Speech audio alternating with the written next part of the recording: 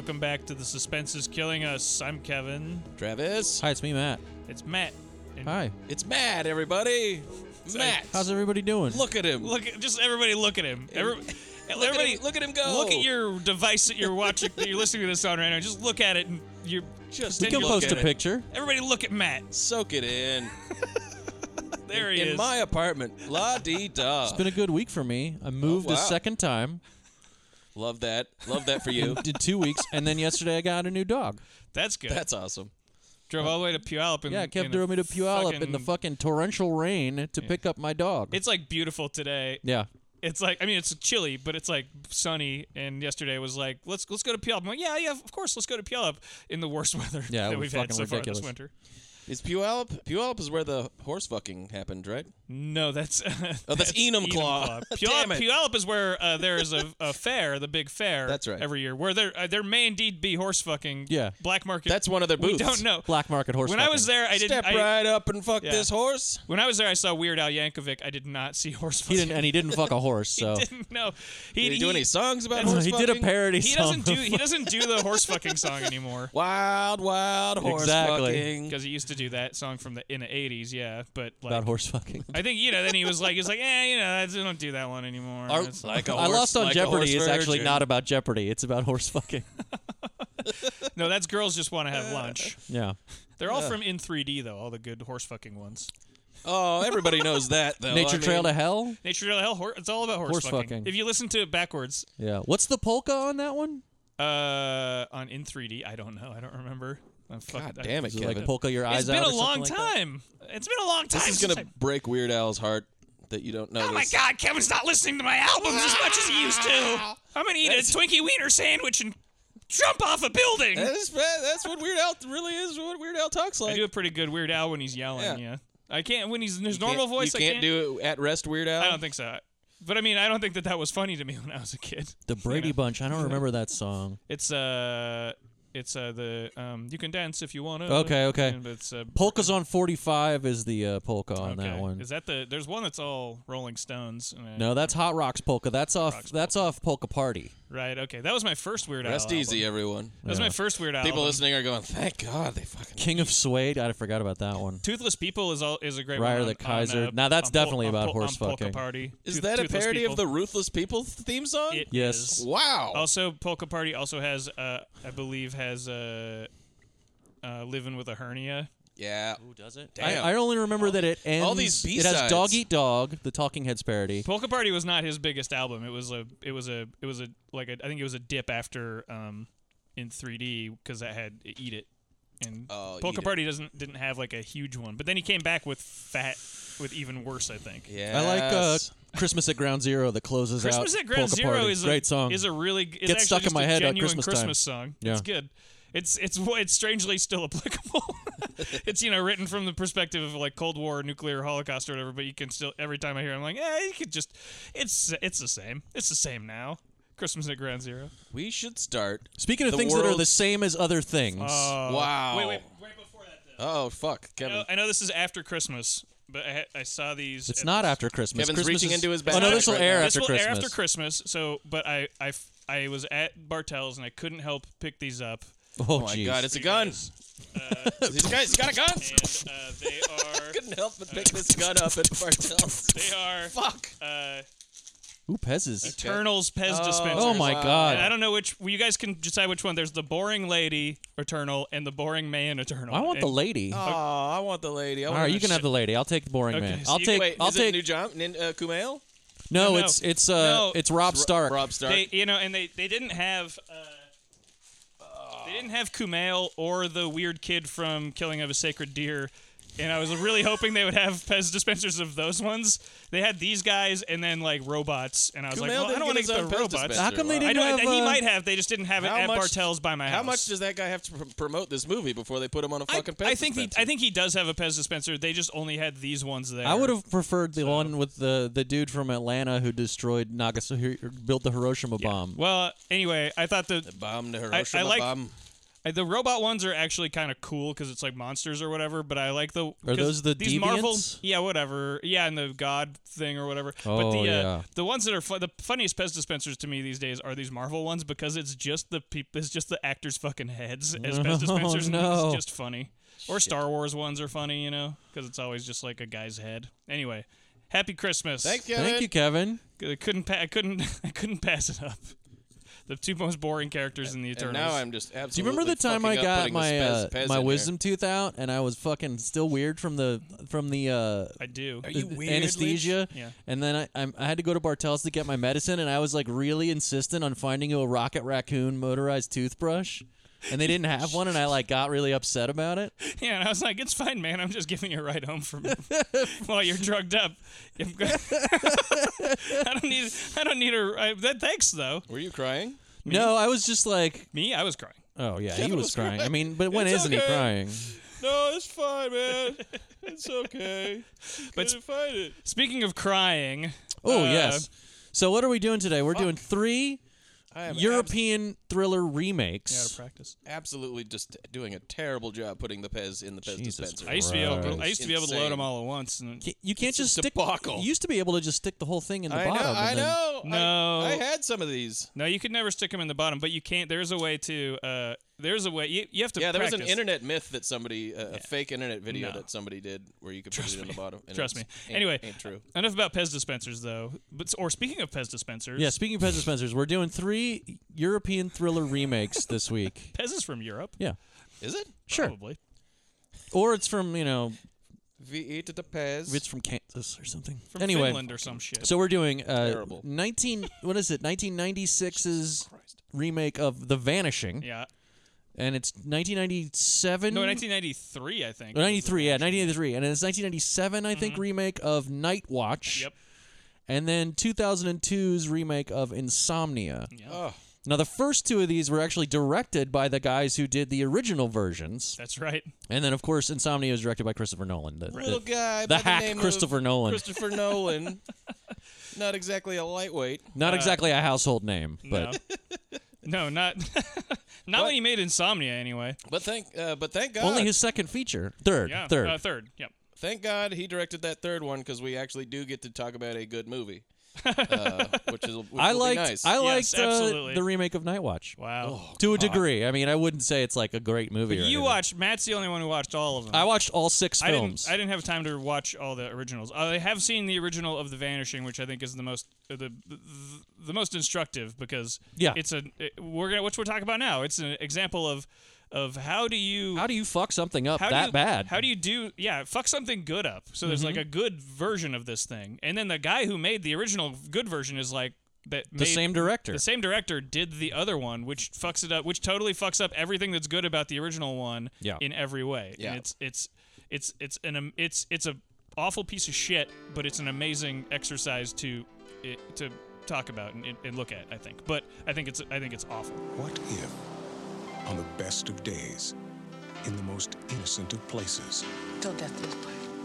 till death do us part, the one person you loved most suddenly disappeared? How long would you search? He must have loved her very much. I do admire his perseverance. I pretend I have a choice.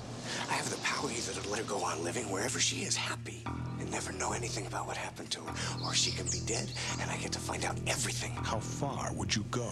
I just want to know what happened to Diane, and I'm prepared to do anything to find out. How much would you risk? Hello, Jeff.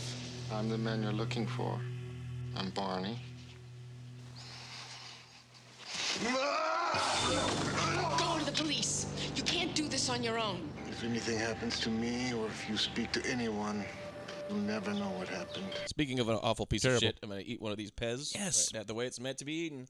Right out of the thing.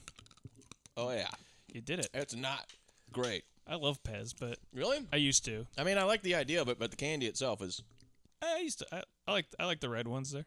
I like the red Fine. and yellow ones. Pink, whatever color there. I like the purple kind. Yeah. Man, next time I get some Pez, you're getting all my purple ones then. Oh yeah, I love purple candy. yeah. Purple, all grape candy is good. purple stuff. Okay. Yeah, purple stuff's Yeah, good. I think purple's, I like Sunny- purple's I like my number 2. I like Sunny Purple's D my better than favorite purple fruit. stuff. Purple's my favorite fruit. Yep. So what's that? What happens in The Vanishing? Okay, so in The Vanishing. Okay. Enough about Pez. This movie sucks really, really fucking hard, but also is kind of interesting. I think it's interesting in the regard that I was saying, just that how did you because it's like that joke at the end. It's like The Player. It's like you're watching a movie that was made by the studio that did the play. It's like that. You can't not think about that. Because it's got the thing But if you where didn't know anything about the original, how bad would this be? Would it still be terrible? I think I would still hate it. Okay. Because Jeff Bridges is doing a thing in it that made me mad. He is very bad in it. He sucks so much. Jeff Bridges sucks. Everybody as much, sucks in it. He sucks as much in this movie as he is good in like Big Lebowski. Like it's like and Jeff Bridges is not an actor who's incapable of being bad. Sure, he's totally capable of that, and I've seen it before. Boyd.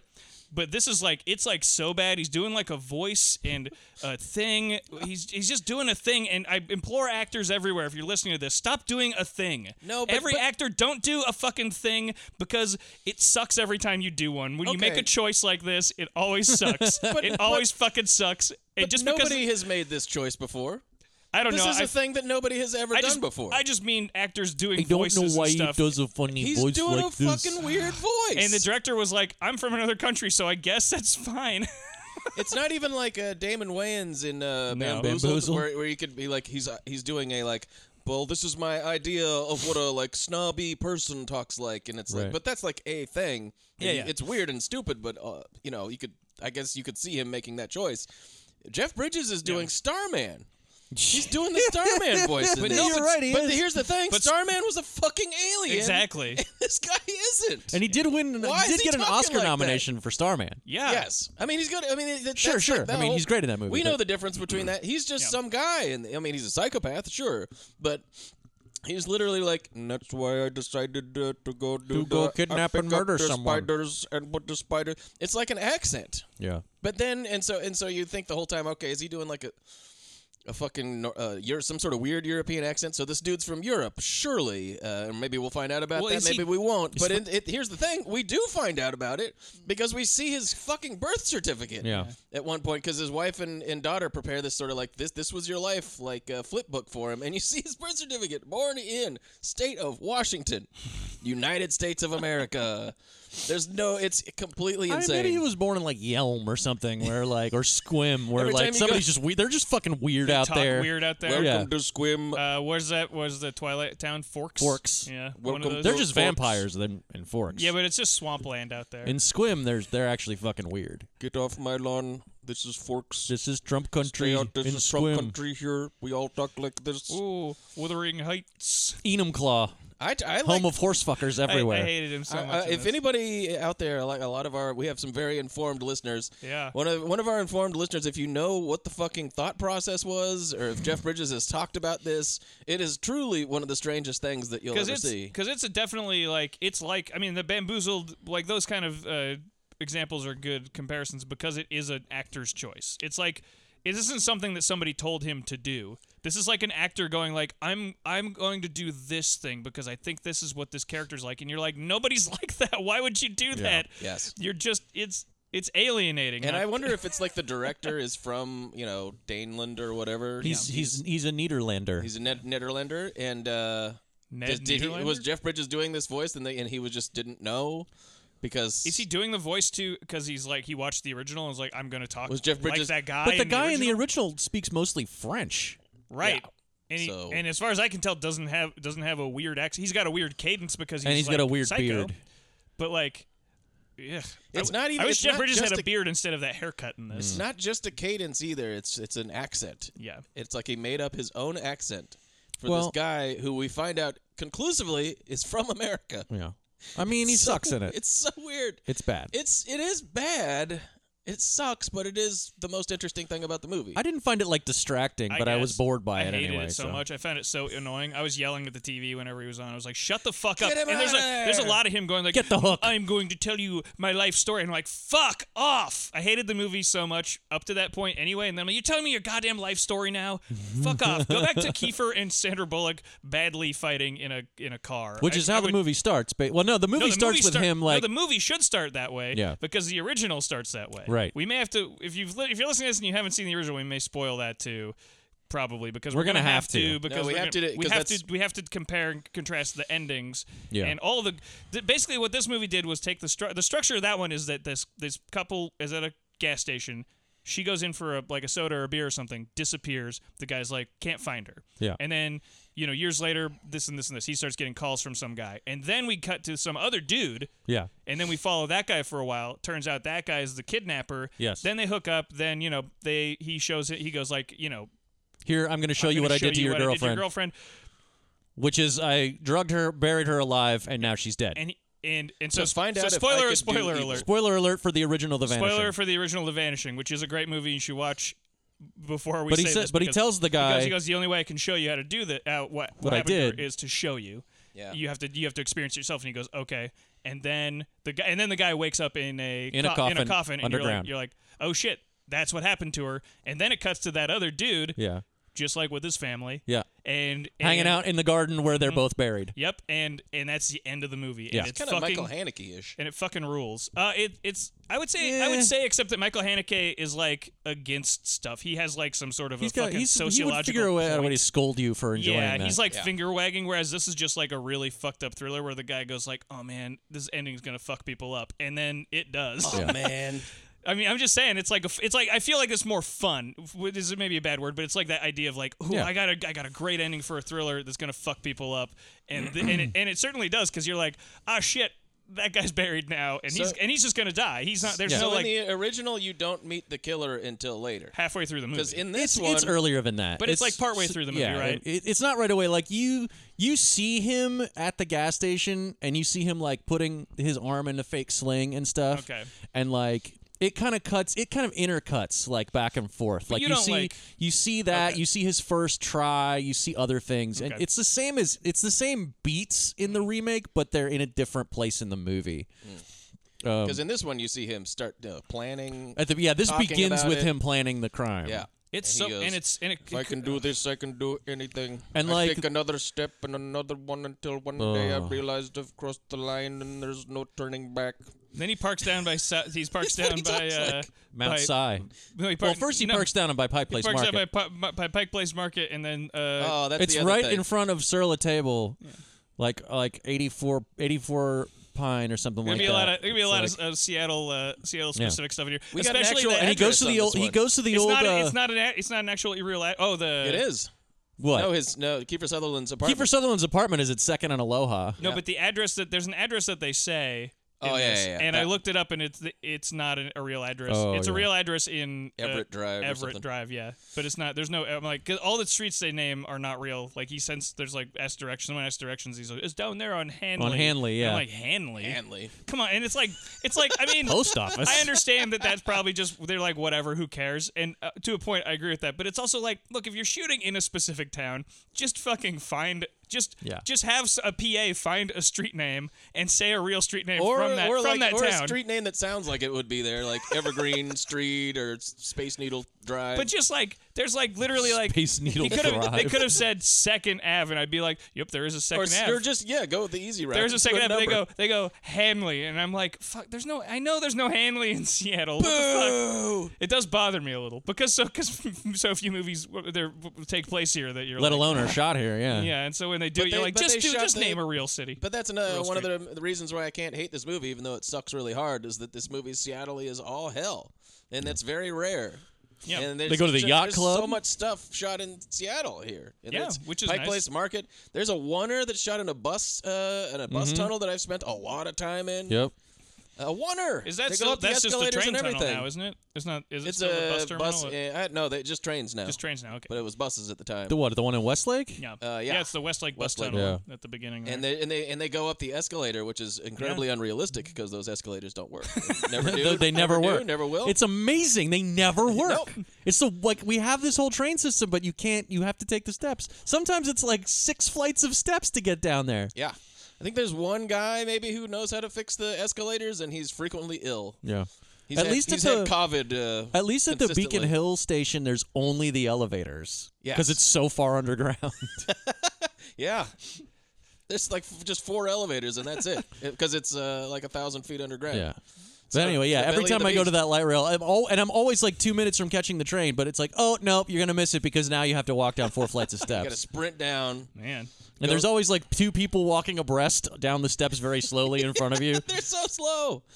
They're just enjoying their day, just leisurely enjoying this stairway. I love these steps. I'm gonna savor it. Gonna savor this going down these stairs. That's why the escalators are broken, is because they want everybody to get their steps in. Everybody's got all a fucking Fitbit on now. Well, that Mitch Hedberg joke, right? What? Escalator. That's a broken escalator. And it's just an escalator's never broken because then it's just stairs. I know, I get it, but in Seattle they do will not let you use them as I know, stairs. which is so funny. Whenever that happens, I guess because they like don't know how they work and they're so afraid that they might just short circuit and start up again while you're using them as stairs. Or something. Yeah, I just I don't know. A disaster might happen and these things might start working. Like if they're broken, they're just stairs. But so just let us use them as stairs. Just turn them into stairs. Just put cement over them and make them stairs. It's one thing at the train stations because there's a set of stairs there, but like if you're ever Pacific Place, and I have to go there a lot for screenings, the escalators there are always broken too. And it's just so I just move there's no other steps, and I just move the things out of the way and walk down the escalator. Nice. There you go. Nobody's here. Become Who cares? ungovernable. Yeah. All right, so that was. I don't play by your fucking rules. That was the escalator rant. Yeah. Anyways, they go up a working escalator in this, and it's in like the downtown of Seattle, and it's just as a Seattle resident. Yeah. And honestly, I like movies shot on location regardless. Sure, so yeah, if it's you're like that's in Chicago, that's in San Francisco, this is cool, and it's a cool looking city, and I don't know, I loved it. And they shoot a bunch in North Bend. Mount Si? Yeah, North Bend is a place that if you're driving to Eastern Washington, which I am doing regularly, is like the last kind of rest stop before you get to the mountains.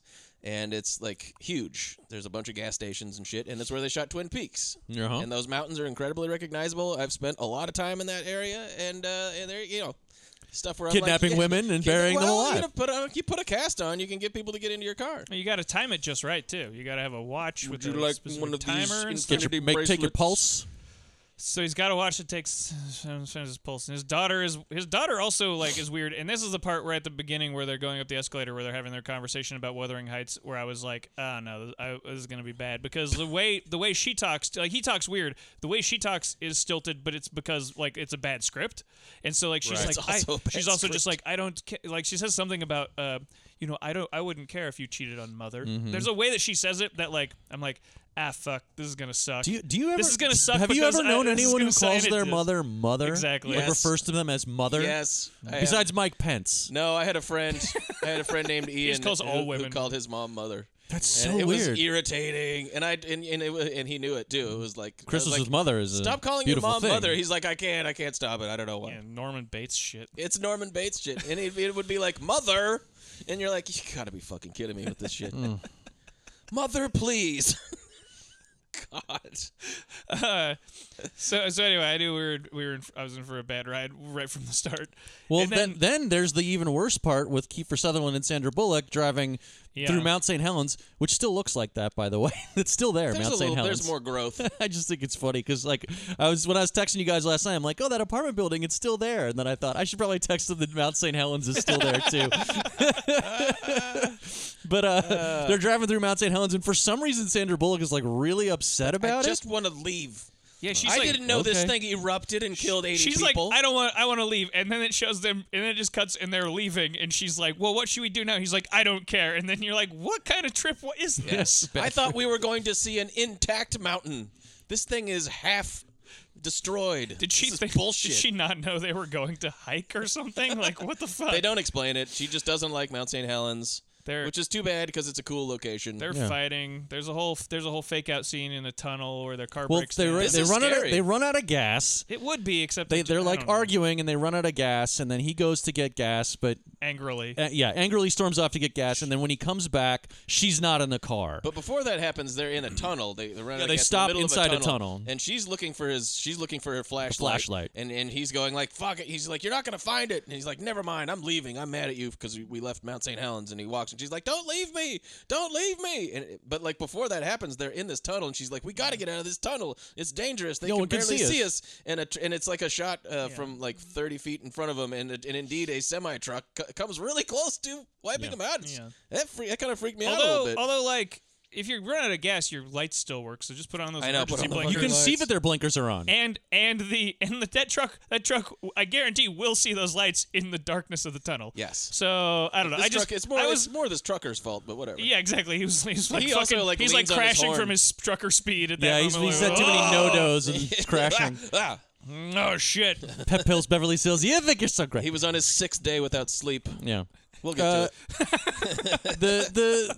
Then it's terrible too because like you know what the premise of the movie is presumably when you're going in, like you've seen the trailer or whatever, The Vanishing. Yeah. So they're setting you up to make you think that this is where she gets kidnapped, which is really cheap and boring. Right. That's the part that bothered me is that it's like, And he comes back with a gas can and she's not in the truck gone and- anymore. Where? But And she's then, just but up no, the she's road. just up the road Yeah, outside the she's tunnel fine. sitting. And then they make up.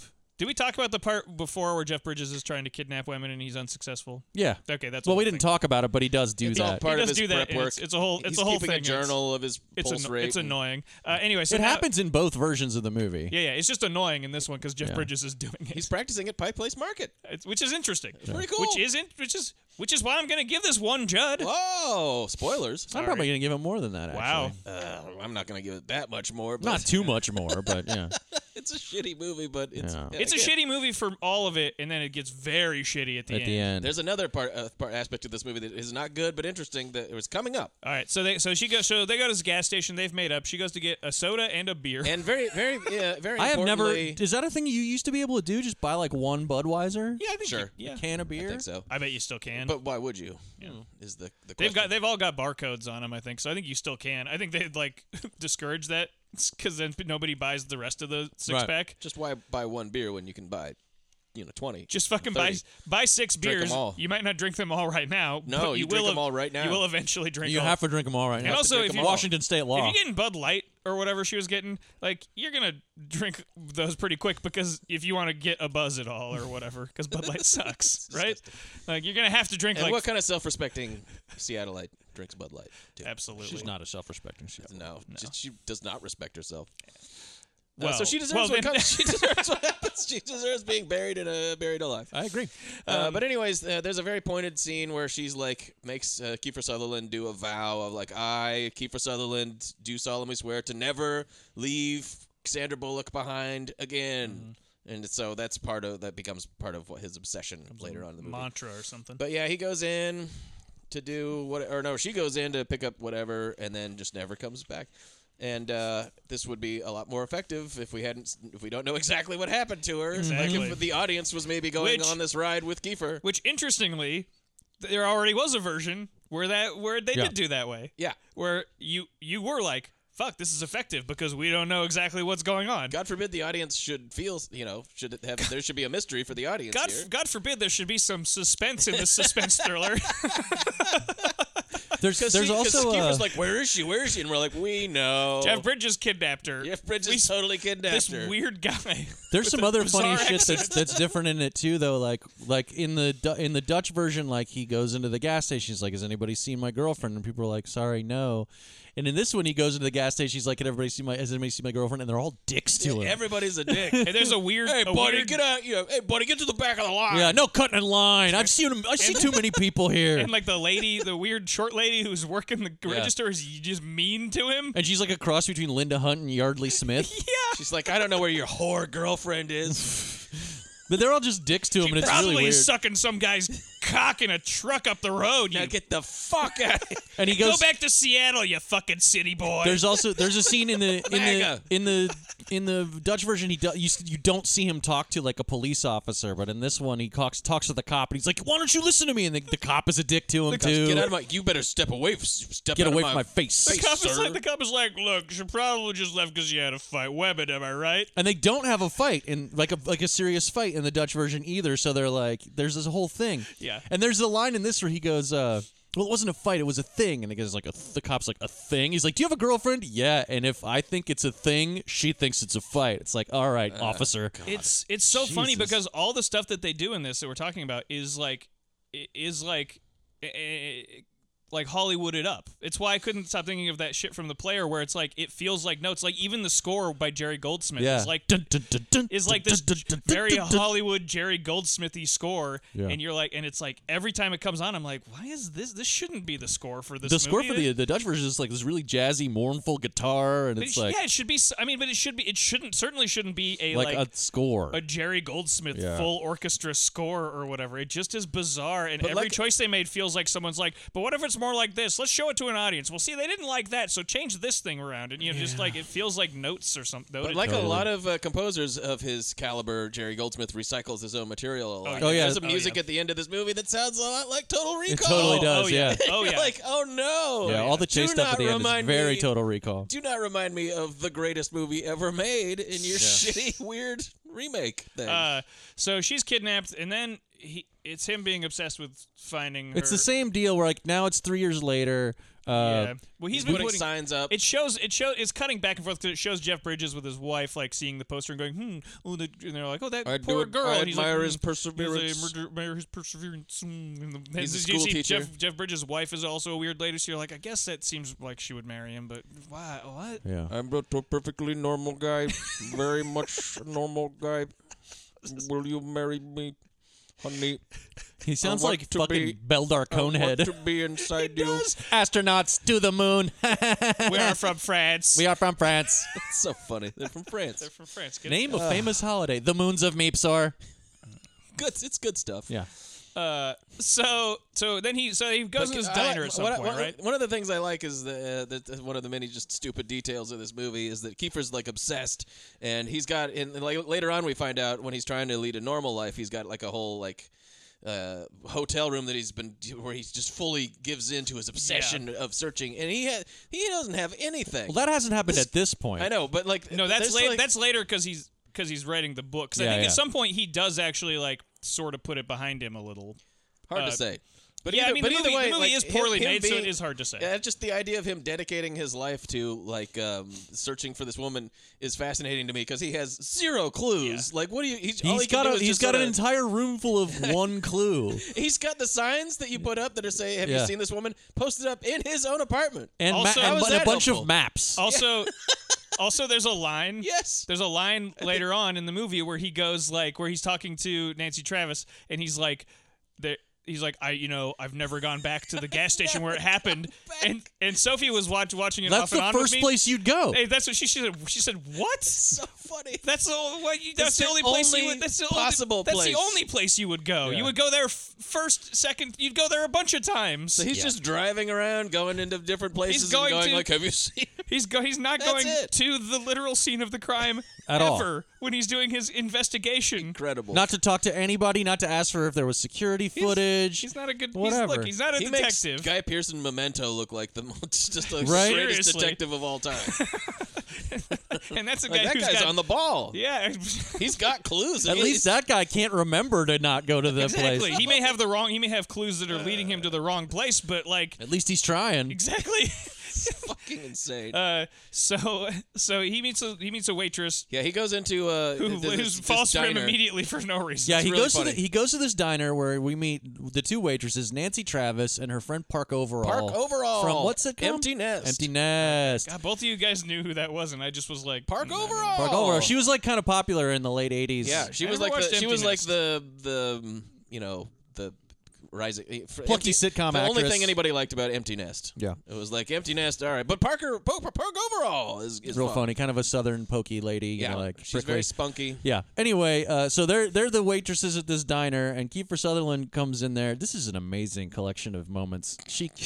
Kiefer Sutherland comes in there looking not unlike his character from The Lost Boys, just like totally fucking strung out, but like a sad version of that guy. Yeah. Not a vampire, just like miserable. Not like a sort of hot vampire, but like a just a grungy fucking He's loser. wearing an army jacket. Probably what Kiefer Sutherland looked like a lot of the time in real life back then. Well, he's Poor had Kiefer. problems. He enjoys the liquor. Yeah, and she's like.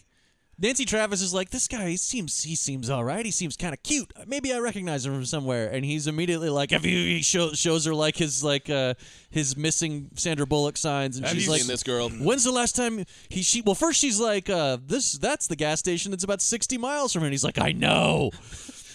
I've never been back there. Get me a coffee.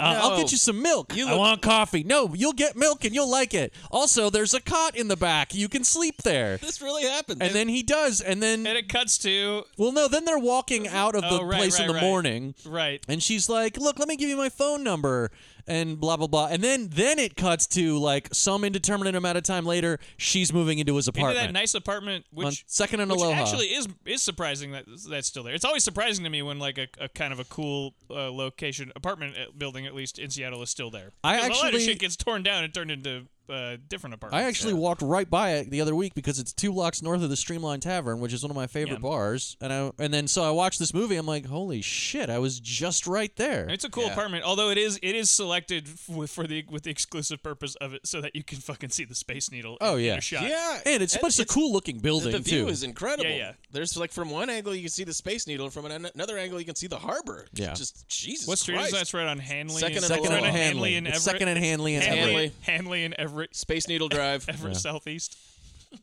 Fish toss Avenue. That's the Real World house.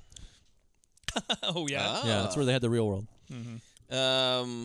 But yeah, that's the other aspect of this movie that is also ridiculous and kind of interesting to me is that Nancy Travis's character is preposterously indomitable. Like she is so strong-willed that you're like, how did she ever end up just being a waitress?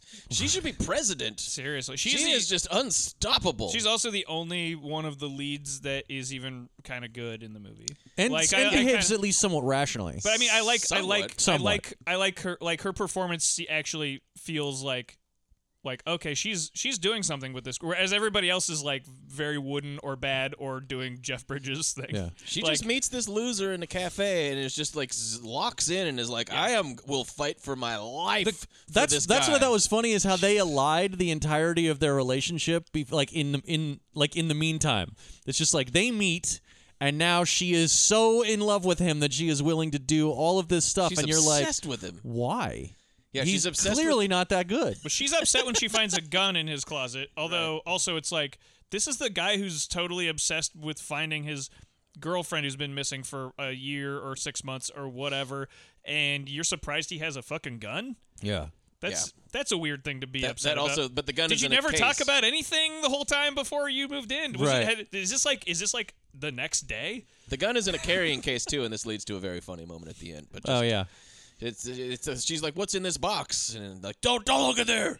Who are you working for?" By the way, while he's yelling at her about this, and they're having an argument about the gun, he's wearing one of those ball caps that have the clapping hands on the front. Yeah. So I think it's supposed to be funny, but I don't know what it is. And then at one point, like when she's mad at him, and he like makes her, he's sweet talking her. He uses the clappy thing too. Yeah, it's pretty cute. Great. I had a friend who had one of those, and I played with it all the time. And it worked all the time. Very cool. Those do seem cool. Those and the ones with the beer cans. Beer cans. I've always wanted one of those hats with the beer cans. Yeah. But you put Dr. Pepper in them. I put one Dr. Pepper and one beer. Oh, boy. Wow. Yeah, right? Really What if you get them both at the same time by accident? Well, I'd try it once and probably not like it. I would try not to do that. I mean, you're not very dexterous is all I'm saying. I put cognac in mine. I'm pretty dexterous. Cognac. This guy, I'm not dexterous. What do you know? What do you know from dexterous? Go do something dexterous. Yeah, do some I'm juggling. right now. Juggle right now. In this, I got a space cleared for you. Here. What do Juggle. you want me to do? Juggle. I can't juggle. Close up I can magic. juggle. Close up Okay. magic. Well, I'm more dexterous than you. Can you do a cartwheel? No. Yeah, I could do a cartwheel. I have no idea if I could do a cartwheel. I think I can either do a cartwheel or die. I'm not going to even try to do it. Trying. I've never tried to do a cartwheel. Well, how about That's how here? I know I can't Here we do go. it. If we get up to 150 patrons, Matt and I will put on a little circus show where he juggles and I do cartwhels. And Travis will, I don't know, dress up. Die. In I'm makeup and Travis will die. I will die. He'll tell jokes. There's a very good chance I could. There's like 50-50. Like one, I just do a cartwheel and it's like, well, there you go. And the other is there's like 2 compound fractures. I think it should be me There's juggle. just bones sticking Which out. one's just both your arms? Somehow or one I arm, get one leg. Somehow my leg gets a compound fracture. when it's in the air. Nothing even hits it. Your it leg just snaps. It's like you're not supposed to have this leg this far from gravity, and it just snaps in half. The bones sticking out. I'm just Oh snapping. my God. I'm like a marionette doll. Just. Well, he tried to do a cartwheel. Oh yeah. I can see that. And then they just pull. I'm not even on life support, and they kill me. Pull the plug on this guy. His life is not worth saving. Could we keep him alive? We could, but We could. To what? To end? what end? This happened to him when he tried to do one cartwheel, and they're like, yeah. He's pretty We much. need the room. We need the. He's pretty much gone. Well, off. they wouldn't pull the plug on you. They just dump you somewhere. No, they would pull the plug on you and then they would just push you out the window. Yeah. Just put me in a dumpster. Not even a dumpster, just outside the window. I'm still alive, guys. I'm still alive. Yeah, says you. If you call that If living. you call that living. We need space in here for the unvaccinated. God damn it. Our precious unvaccinated citizens. There you go, 150 patrons. Sign up. Oh man, that'll be quite the thing. All right, Sign well, up. let's. Jesus Christ, I kind of hope that doesn't happen. Anyway, speaking of compound fractures, I don't know. No compound fractures in this movie, unfortunately. Okay, so she's like, you got to put this past you, or else our relationship is gonna suffer. And he's like, okay. He's like, okay, I will put it past me. But meanwhile, he's trying to write a novel. Well, he meets with his publisher, and he meets with his publisher. Gregor. In this really funny. You don't know who to trust. In this really funny scene where, Buddy Weber, he's Buddy like Wallace. he's like hovering over him in this imposing way, and he's like, I don't like this book, but we do want. And the way it was shot was just really funny. In his car. Yeah, it's Gregor from Sneakers. Yeah, you don't see all that often. But it's just funny that he's like the way the scene is shot and lit. Yeah. It's like this like dark scene where he's like, and I want you to write a book about your missing girlfriend, and he's like, no, not that. Okay, I'll do it. He's like, I have a book. It's about how Jesus Christ fucked, and Opus Dei is trying to. No, we don't want that. Nobody will read that. Nobody will want to read. Oh, I'm sure that's gonna sell 80 million copies. Doing the jerk off motion.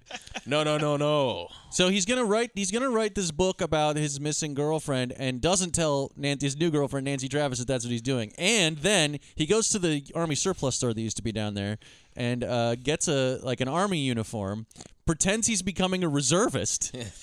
And says it like, and 1 weekend a month he goes out to the boonies, like as Mount Si, and has a hotel room where he uses as a base of operations. Does he take down and put all the stuff up, or does he rent the hotel room for the entire month? I think the implication is that he keeps the hotel. Okay, because I mean, if he's only out there 1 weekend a month, it just seems like okay. This is a very movie thing. He's got like a cork board. It has a picture of the gas station and then some red string that's just hanging down because he doesn't have any clues. He doesn't have anything now. But there are signs that maybe he does. We don't know, but he might be loaded. Because at one point he's being interviewed on TV, and then the guy's the way that the guy describes him too is tonight our guest the perpetually tormented or something like that. Tonight our guest is the very courageous, very tormented young man Jeff Harriman. That's how he's introduced. Okay, on the so show. this bothered me. Very tormented because how does he afford that? You say he might be wealthy, but we know he's not because when he says to Nancy Travis that he's going to write that he got the publishing deal, he says, "I'll be able to pay the rent this month." But in this interview, the guy goes like, we're searching for like 3 years, and that must have been very expensive, right? And he's like, yeah, I spent almost all my money. So he had enough money to just coast for 3 years. Right. So I don't know what. For some reason, he had a lot of money. He was printing all those posters. It also bothered me that he lies to wasn't Nancy working. Travis, says he's in the Army Reserves, goes out there 1 weekend a month to his hidden cabin motel room. Yeah, he's paying thousands of dollars so that she doesn't find out that he's doing this, and he goes on TV. He goes on TV. Probably a good way for her to find it, although she doesn't see that. Nope. But still, I would feel like someone else does though. Someone else does, and it's Jeff Bridges. Yeah. It's like, so he decides to start. Intriguing. He decides to start writing Kiefer Sutherland a letter to say that he's gonna show him what happened to his girlfriend. Right. This is markedly different from what happens in the Dutch version. Mm-hmm. In the Dutch version, there's still the stuff about him like going on television, and the guy does have a new girlfriend, but the new girlfriend just sort of like is a character who he's already met when we pick up with him 3 years later. After 1 or 2 scenes of him still being obsessed with finding the missing girl, the new girlfriend just is like, you're obsessed. We can't have a relationship. I'm out. She leaves, and the killer character it's told to us has approached him multiple times, and has an apartment across the street from where he wants him to meet. Oh wow! So the guy, the Kiefer Sutherland character in the Dutch version, he shows up to meet the guy who says he's the killer, and the killer never shows up. There's something similar in this because he goes to they go to the Seattle Yacht Club, and Jeff Bridges apparently has a house across the street from the yacht club. I guess so. Yeah, it's very strange. Which I don't know what that's about. and for like what it looks to be like a professor at a local university, because it's not his main house. Yeah, I mean, he's got another house. It's just one of those things that you see in movies, especially in the '90s, where like tenured academics have like hundreds of thousands of dollars. I have tenure, so yeah, I have several houses. Yeah, The absurd. houses were cheaper then too. I make $72,000 a year. Yeah, I mean, got houses. He's like, I can pay the rent this month, and it's like, what was rent in '93 in Seattle? $100. Yeah, I'm very curious of what that was. I'm getting screwed. I got to pay $100 a month. Unbelievable. For this great apartment. Yeah. It's a really great apartment. Not just the location in the building, but like you see the space. It's really nice. It's a great view. Yeah, it's big. Nancy Travis in this one does not leave him. She like decides, I'm going to stick with you and help you. Even after she tries finds to leave out, him at Which one is point. why I'm saying I think it's not Nancy real. Travis is actually like does a good job in this movie, but it's like what her character does is not. Her it does not character- make No, sense. it's a Her totally character thankless her character role. makes no sense at all. Yeah. Like Yeah. her character doesn't. Her character finds out. Her character literally only doesn't leave him so that the movie can end differently than Yes. the original one. So she's more of a prop than the girlfriend in the original, which is her whole purpose was like to show that this guy can't move on from this, and the purpose of Nancy Travis in this is a tool so that the ending can happen. Yeah, she's one of those That's characters. the only reason she it's sticks a thankless around. character that only exists for this guy, but boy, does she exist for this guy. Yeah. Because like, she hacks into his computer to like, and she's like, all right, I'm gonna find that was really out- funny too. It just says access denied. Access denied. And she like and there's like this is like a several hour long sort of like montage sequence where she's like she's got a notepad out, she's figuring out the password, she's rearranging names, doing anagrams and shit. It turns out it's Sandra Bullock's her character's name like reversed into, and it's like in that Vanished it's an anagram something, into yeah. like vanished. She vanished. Bunch of bullshit. None of that happens in the original either. Yeah, it's ridiculous. It's all this like little added stuff, like what you were saying. Well, yeah, like it's weirdly because the remake is only about 10 minutes longer than the original. Yeah. But it's so much more embellished. There's all this extra detail and plot that's put into it, and like sort of all of the like gray area, all the nuance, all of the suspense is kind of pulled out of it. And on top of that, it has like 25 minutes that's totally a tacked on ending. Yes. So they like compress the story of the original down while still adding all of this plot and a tacked on ending, and it's only 10 minutes longer. It's nonsense. It's very weird. It's But like it's not just like a crummy remake. It's like a complete revision in a crummy way. Yeah. Yeah, we can make this worse. And they did. So the anagram is her name is Diane Shaver, and then that translates into R vanished. A-R-E vanished. Okay, and so she gets in and finally gets into his account, realizes that he's still obsessed with. 3 years By later, the way, still obsessed. the brief excerpts we see of his book are terrible. Oh yeah, it's garbage. It's a kid's book. Yeah. And at one point, this is the really funny scene where she shows up at his In a black wig. with a wig, a Sandra Bullock wig. She's like, "Is this what you want? Is this what you want?" I believe in pleasing my man. She says something like that. Well, yeah, she does, but this is my favorite line in the whole movie where she goes, "I'm not as smart as you." I mean, what? Evidently, I guess. I'm not as smart as you, but I'm not the dumbest bitch ever born. Jeez. That won't crack me up. Oh, and there's another great line. This character is incredible. This is a real thing that she says. It's amazing. She goes, "No one in my family has ever fought for anything, and they either wound up on Prozac, sleeping 14 hours a day, or dead from liver disease at 35. Wow. Everyone in her family. Everyone. And it's not pretty, a single one it's of a them pretty ever. binary I situation, know. too. Not a single one of them ever fought for anything. Jeez. What a family. Like her, I just want to hear the story of her family. And also, like, good for them getting on Prozac, I guess, right? They're sleeping 14 hours a day. Let's not shame well, anybody that's bad, but- for some self-care. Exactly. Yeah, Maybe it's better that's- than being dead of liver disease at 35. Seriously, I would agree. Maybe they needed the Prozac might give you liver disease, too, though. I mean... Oh, it could give you diarrhea and, but contact your doctor if you have any. My favorite thing on all those pharmaceutical commercials, if you ever see them, is don't take, flysoxamine if you're allergic to flysoxamine. They all say that. Oh, yeah, that makes sense. It's like that. It's good advice. Oh, okay. Oh, ah! Oh, I'm totally allergic to this. I was about to take that, too. Thank you, Ad.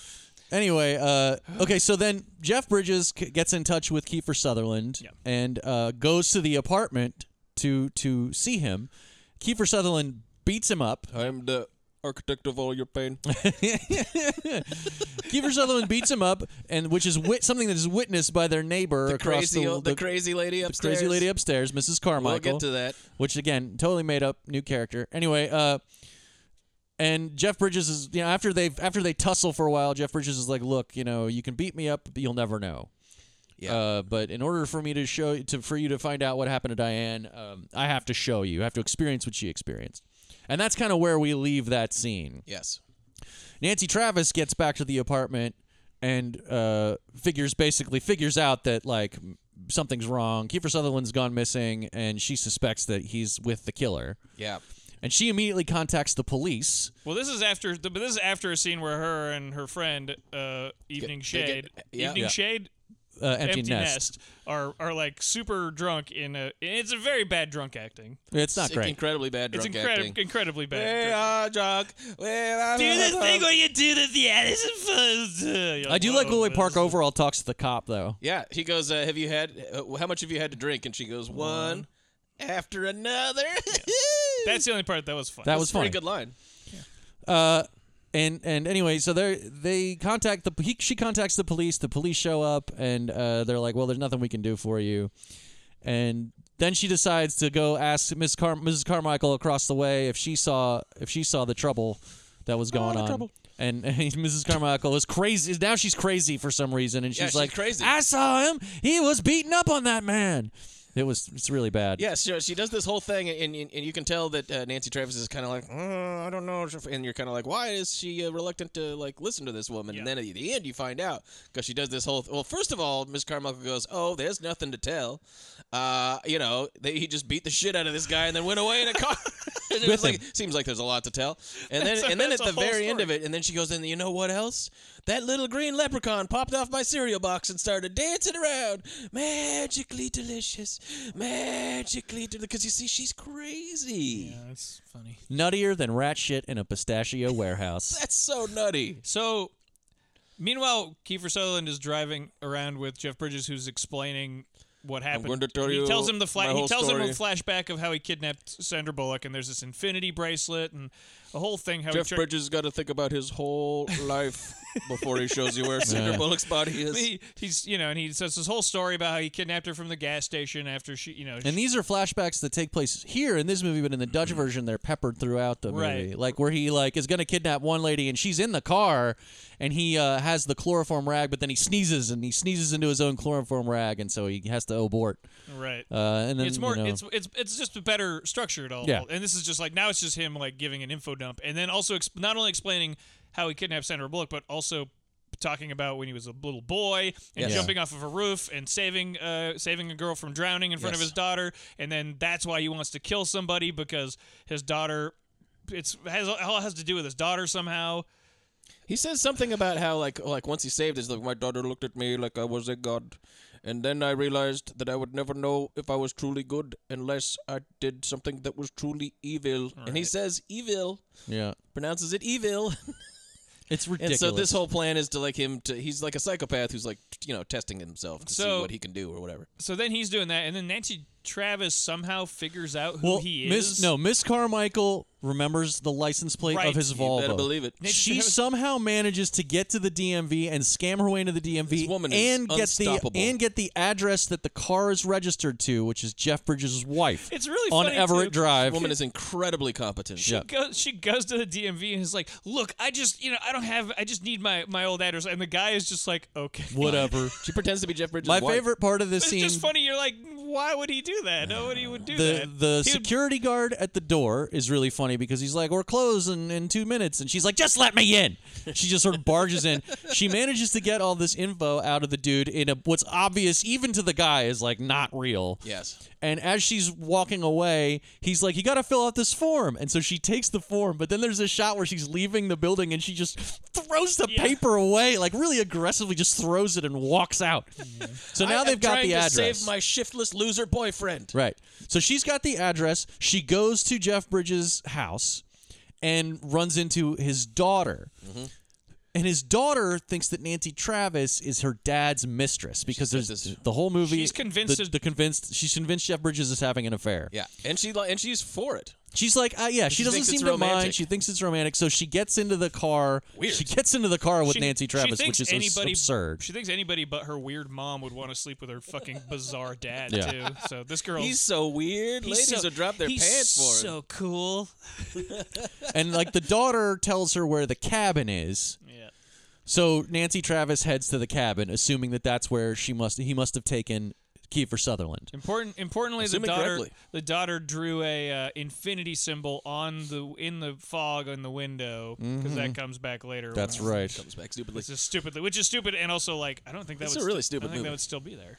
But yeah, and then we get the scene that's like the thrust of it, where we find out that Kiefer is like, I don't care if she's alive or dead. I just need to know the truth. Yeah, and he's like, I just need to know. It's the not knowing. And drink he's this just coffee, sort of it like, will knock you out. Yeah, so Jeff, all I can promise you is the truth. I will show you. You will find out, but you have to drink this coffee. You will be knocked out, and then you will know. He's like, it will put you out for about 40 minutes, which is the same amount of time she was unconscious. In order for you to understand, you will have to be unconscious for the same amount of time. So he does. He drinks the coffee, and he wakes up in a fucking coffin under the ground with the lighter that she gave him. Yeah. He's like, no. And he's like, oh, no, and then fade out. Be quite something. Which is where, right there is where the original ends. That's the end of the movie. They're dead. They're dead, and they're buried in the guy's garden. In the guy's garden. Mm-hmm. And it's fucked up, and he's having like a little picnic next to their bodies. Wow. Now what happens is Nancy Travis gets to the cabin, and now we're in the tacked on third act of this movie. Amazing. So Nancy Travis gets to the cabin, and she has multiple physical altercations with Jeff Bridges. Yeah. It's one of those fucking Laurie Strode things where she'll like knock him out and then be like, now I run. Now I throw my weapon away and run. And you're just sort of like, no. She has a fucking gun and throws it away. Yep. Oh, yeah. My favorite part of this is when she opens up the gun case and it says, "You were right, no more guns." That's the best part. Because she empty. doesn't grab the gun, she grabs the case. And she's running with the case up the driveway to Jeff Bridges' cabin, holding the case. And she's like, all right, well, now it's time to open the case and grab the gun. There's a big letter inside, a big note, and it says, "Dear Homer, I owe you one donut." Gun. It says, "You were right, no more guns," and it's empty. And the way that it's written is it's like in crayon by a child or something. You're like, what is wrong with this guy? So that's $15. I don't want it. Get out of here. So yeah, that's funny. But she has multiple physical altercations with Jeff Bridges. Finally, kind of like knocks him out. Manages to get Kiefer Sutherland out of the coffin. Well, she knocks him out, and then convinces him not to kill her because she says she's got his daughter. That she's got his daughter, and she's like, "Show me where he is," and then he knocks her out. It keeps going back and forth. She turns the table and makes him drink the poison. Right. Yeah. She's like, "You're going to drink the poison." She's like, "No, guess what, asshole? You're going to drink the poison because I have your daughter." Because I have your daughter, and he was like, "Prove it." And then that's when she shows him the infinities thing and blah blah blah. But they keep capturing, recapturing each other. Then she finds Kiefer and she's gonna get killed, and then he wakes up. Yeah. She digs him up, but he's unconscious, and then Jeff Bridges is like, "I'm back, baby," and then they're fighting again, and this is when Kiefer Sutherland wakes up, clubs Jeff Bridges with a shovel, Bonks him with a shovel, jams the shovel into his fucking face, right into his mouth. Yeah, it's awesome.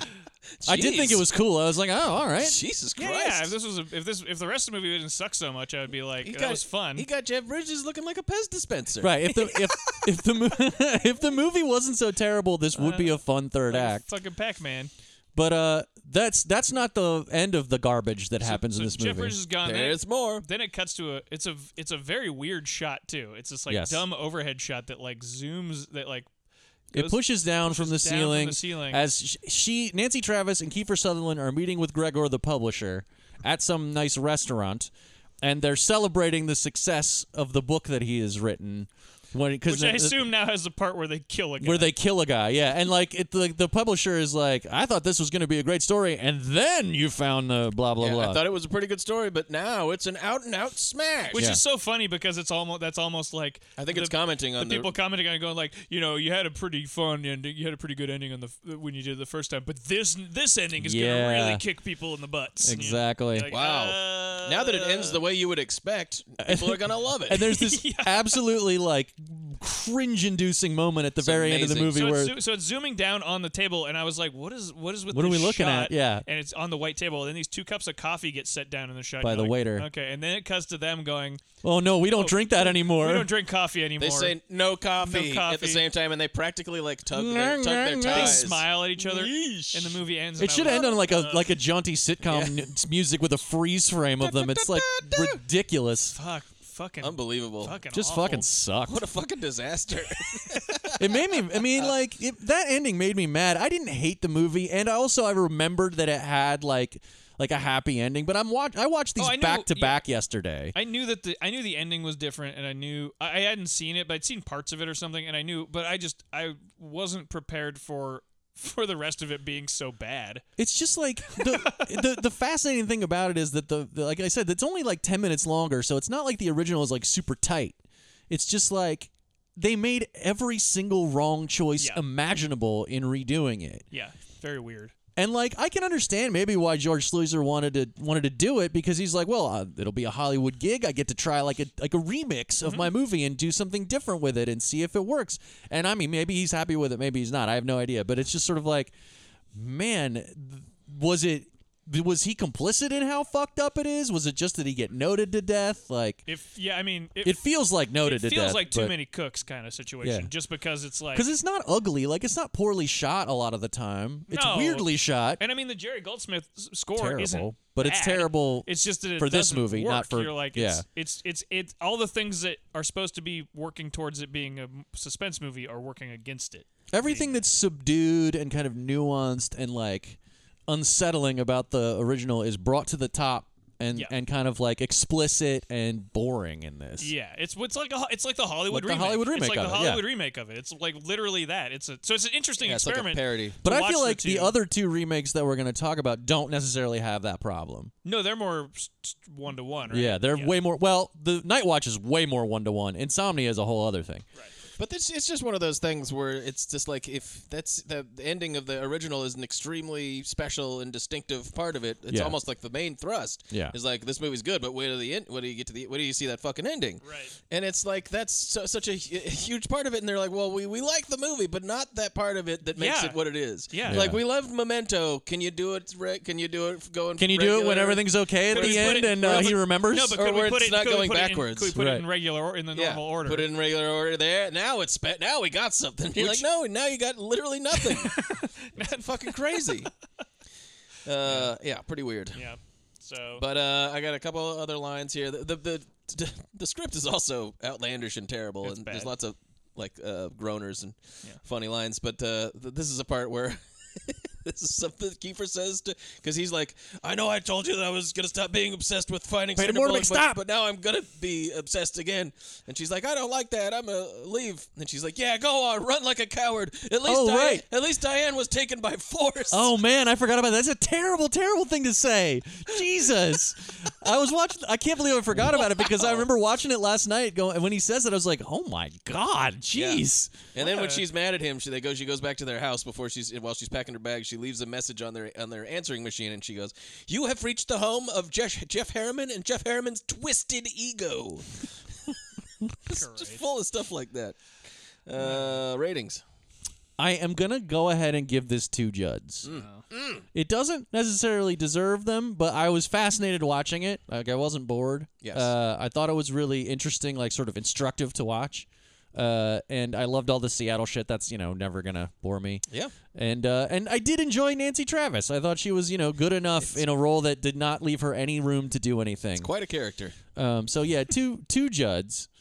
I'm gonna give it like 1 Douglas, just for the whole scenario of like, I want to kidnap a lady and fucking bury her alive. It's just sleazy and kinky. Nothing's explicit. There's no explicit sex stuff or anything like that. He's in it. Ted Bundy. And he specifically says that he doesn't rape them. He doesn't And rape. it's very important for me that you understand that I'm not a rapist. Yep.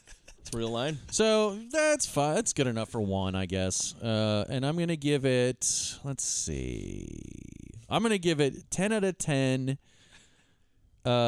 Extremely convenient. Diner backroom cots to rest on, Oh, yeah. which seemed completely absurd to me. Yeah. We've got a cot in the. We've got a cot. The sheets are fresh for weird outcasts like you. Remember, in the back. they're walking to the car the next day, and she's like, "Let me give you my number. After all, we've slept together. Well, in the same room." It's like, you slept there too? What? Do you live there? Do you live at the diner? I need this guy so. I need this smelly weirdo. What do you want this guy for? This guy who showed up. How many derelicts has she slept with there? This raving derelict who shouted at me and demanded coffee. I've got to have him. I will fight to the death for this man. Hey, let's not kink shame.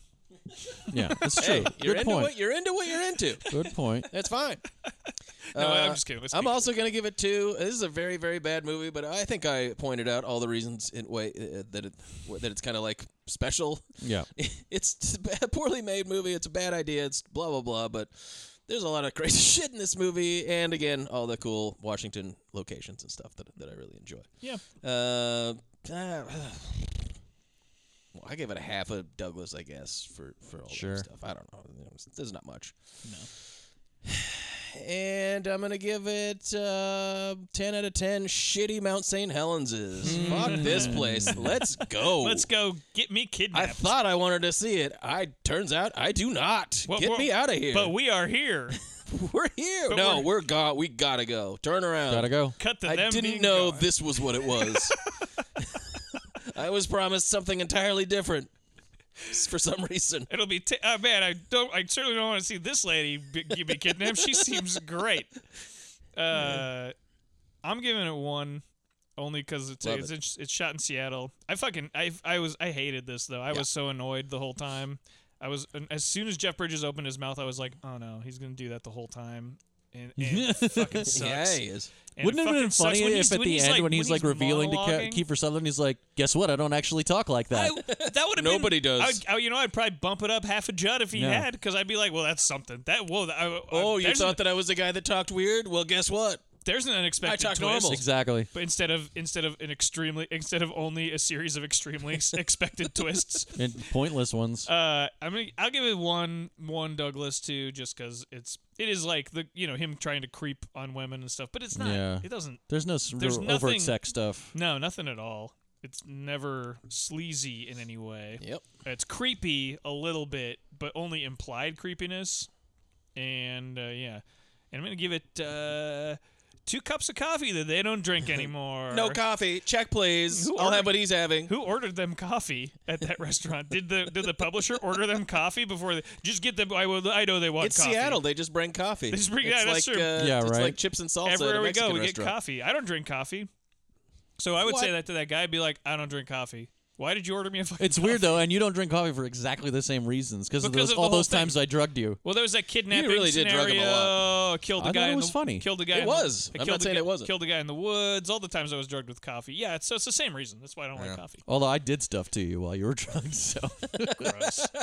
Cut that part. Well, I mean, not sex stuff. I just was like, Oh, okay. It's the best part. I didn't do any like sex stuff with What you. I kind just of like stuff then? I just like pose you with stuffed animals or like That seems kind made of you like take sex like stuff. put you on the bus and like just sent you somewhere. I'll show you the video. All right, I'm not gonna kink shame. It's not a kink. It's kind of like Weekend at It's Bernie's. not like Travis's It's like kinks. it's where like Weekend at Bernie's stuff, where he's like pretending that he takes you around town Yeah, and pretends exactly. that you're not comatose. He's got your hand like rigged up on pulley systems and stuff. It's funny. exactly like it's just that. as funny Hey, as Kevin, Weekend at how you Bernie's. Just waving my hand, flapping my hand around. Yep, you look great. He's doing great. He's always doing that thing where he looks dead. Yeah, that's exactly what a guy what who's it's like. That's what a guy who's fine looks like. All right. Speaking of guys who look fine, let's move on to Ewan McGregor. Ewan McCracken in 1997's 14-year-old Ewan McGregor. Nightwatch. Yeah, baby McCracken. I think the best attitude to take is that you'll have plenty of quiet time for studying. Assuming the idea of it doesn't bother you, some people it bothers. So I'll be alone here at night. Didn't they tell you? Well, sometimes an ambulance or police comes in, but apart from that, it's just you and them.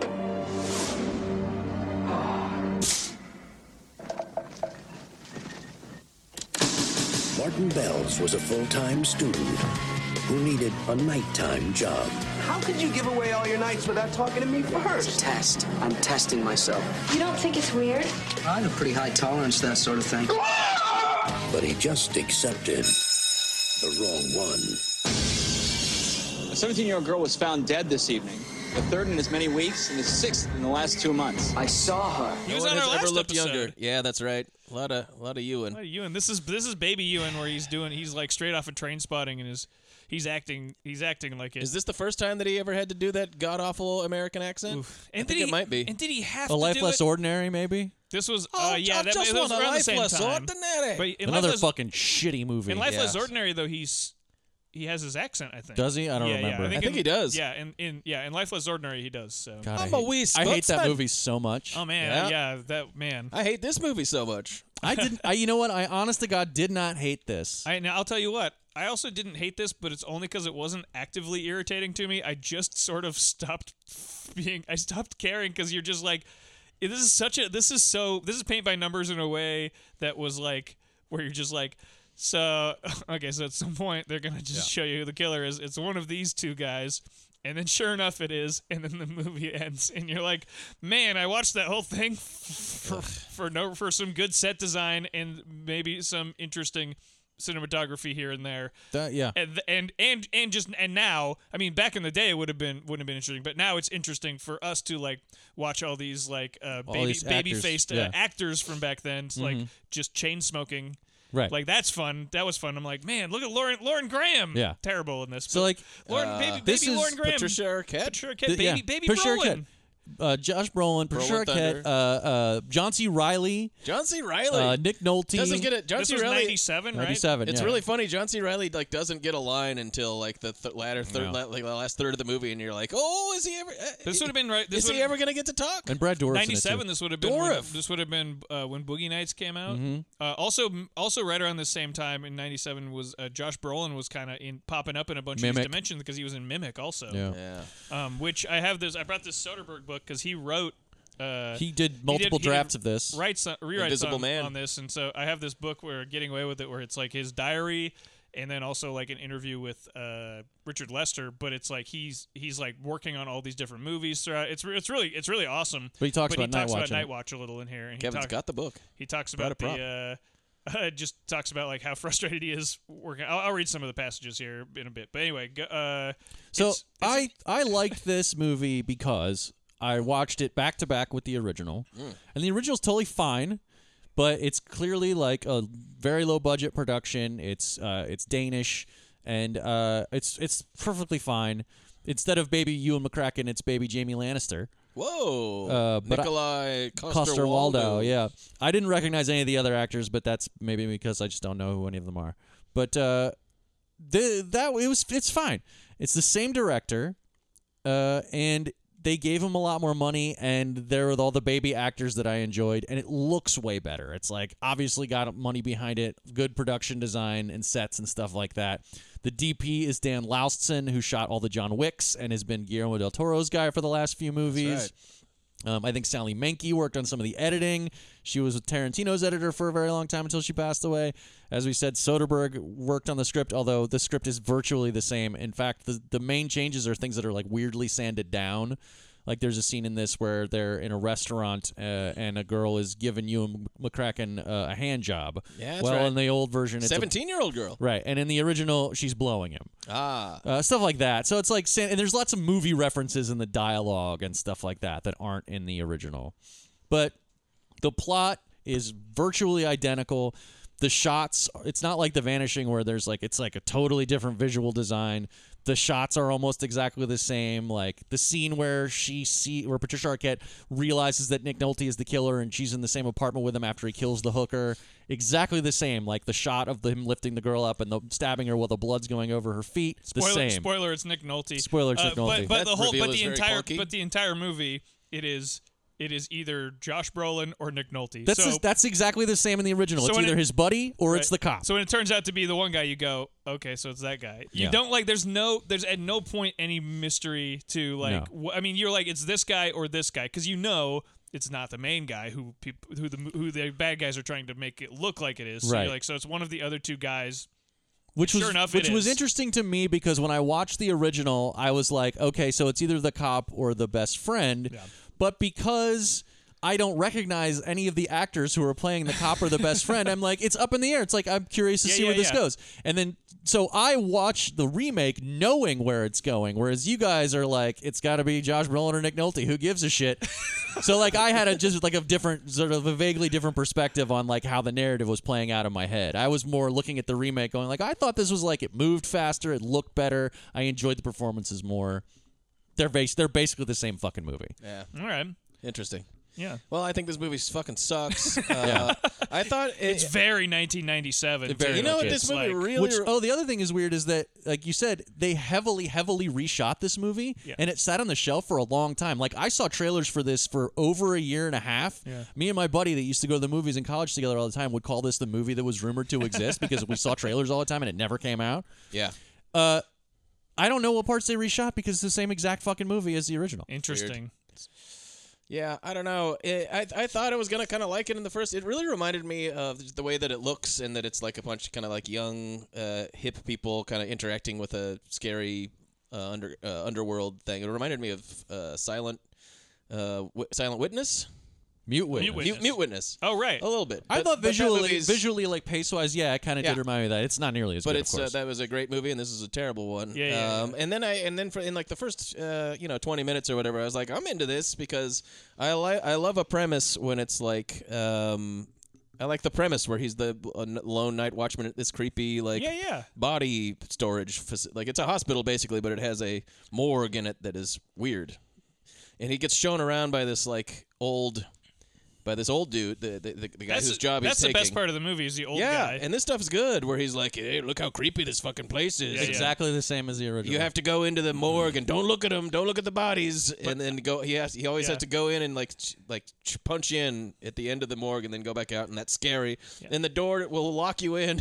Yeah, you got to get that fixed. All that shit's really the same. Like get that fixed. That scene where he goes in there and he like comes out. He's like not looking at the bodies, and he comes out. He's like, oh shit, I forgot to turn the lights off, and he has to like reach in and do it. This is the same. It's exactly the same. I like the old guy though because I just think he's good. He's good. The old guy's good, and he's kind of like The old guy in the original was like not that fun to watch. The new guy was fun. Yeah, he's fun. And then there's like a picture of some creepy guy, a black and white picture, kind of like in the little night watchman office where he spends most of his time. Of the guy who killed John Wilkes Booth or something like that? Yeah, who is this guy? They don't know who he is, and he's like, I don't know who that is. It's just some scary guy. I don't fucking know. Nobody knows it. But so why doesn't anybody take the picture down? That's weird. The trees outside of the place that keep showing his exterior shot are wrapped in plastic for some reason. I really like that. That's weird. Kind of interesting, but it's also like it's one of it those reminded movies me of a body bag. Where I was reading Ebert's review of it, and he points this out in other reviews, movies he likes too. But like he points out in Seven about like how these it's like this library has that problem that a lot of movie libraries do in Seven, where it's like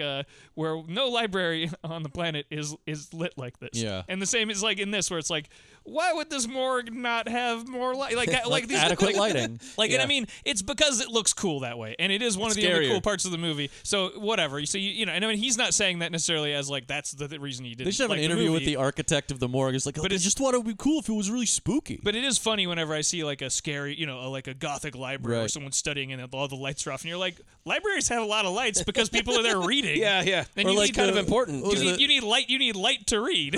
Remember the torture dungeon mental hospital in Gothica? It's who fucking built this place? Yeah, exactly. Wow. Like that's a whole. That's like taking it way extreme. That's like taking it to its extreme. And this is just sort of that post Seven right. Well, this is what a scary building looks like. And at least with this building, you could go like, oh, it's old. Right. It's like an old building, and they wouldn't do it this way now. And it's like on the university campus for some reason. It's very weird. And I did like the trees. I think that just if like some of that creepy stuff added up to more in this movie, it'd be better. But it was like, those scenes, it's just sort of like, huh, what? Just like the scenes are, it's appealing at first because there's these scenes where he's just alone by himself in this dark morgue, and just that by itself is great. In my office, sometimes I'll work on the weekends, and it's just me, and it's this huge.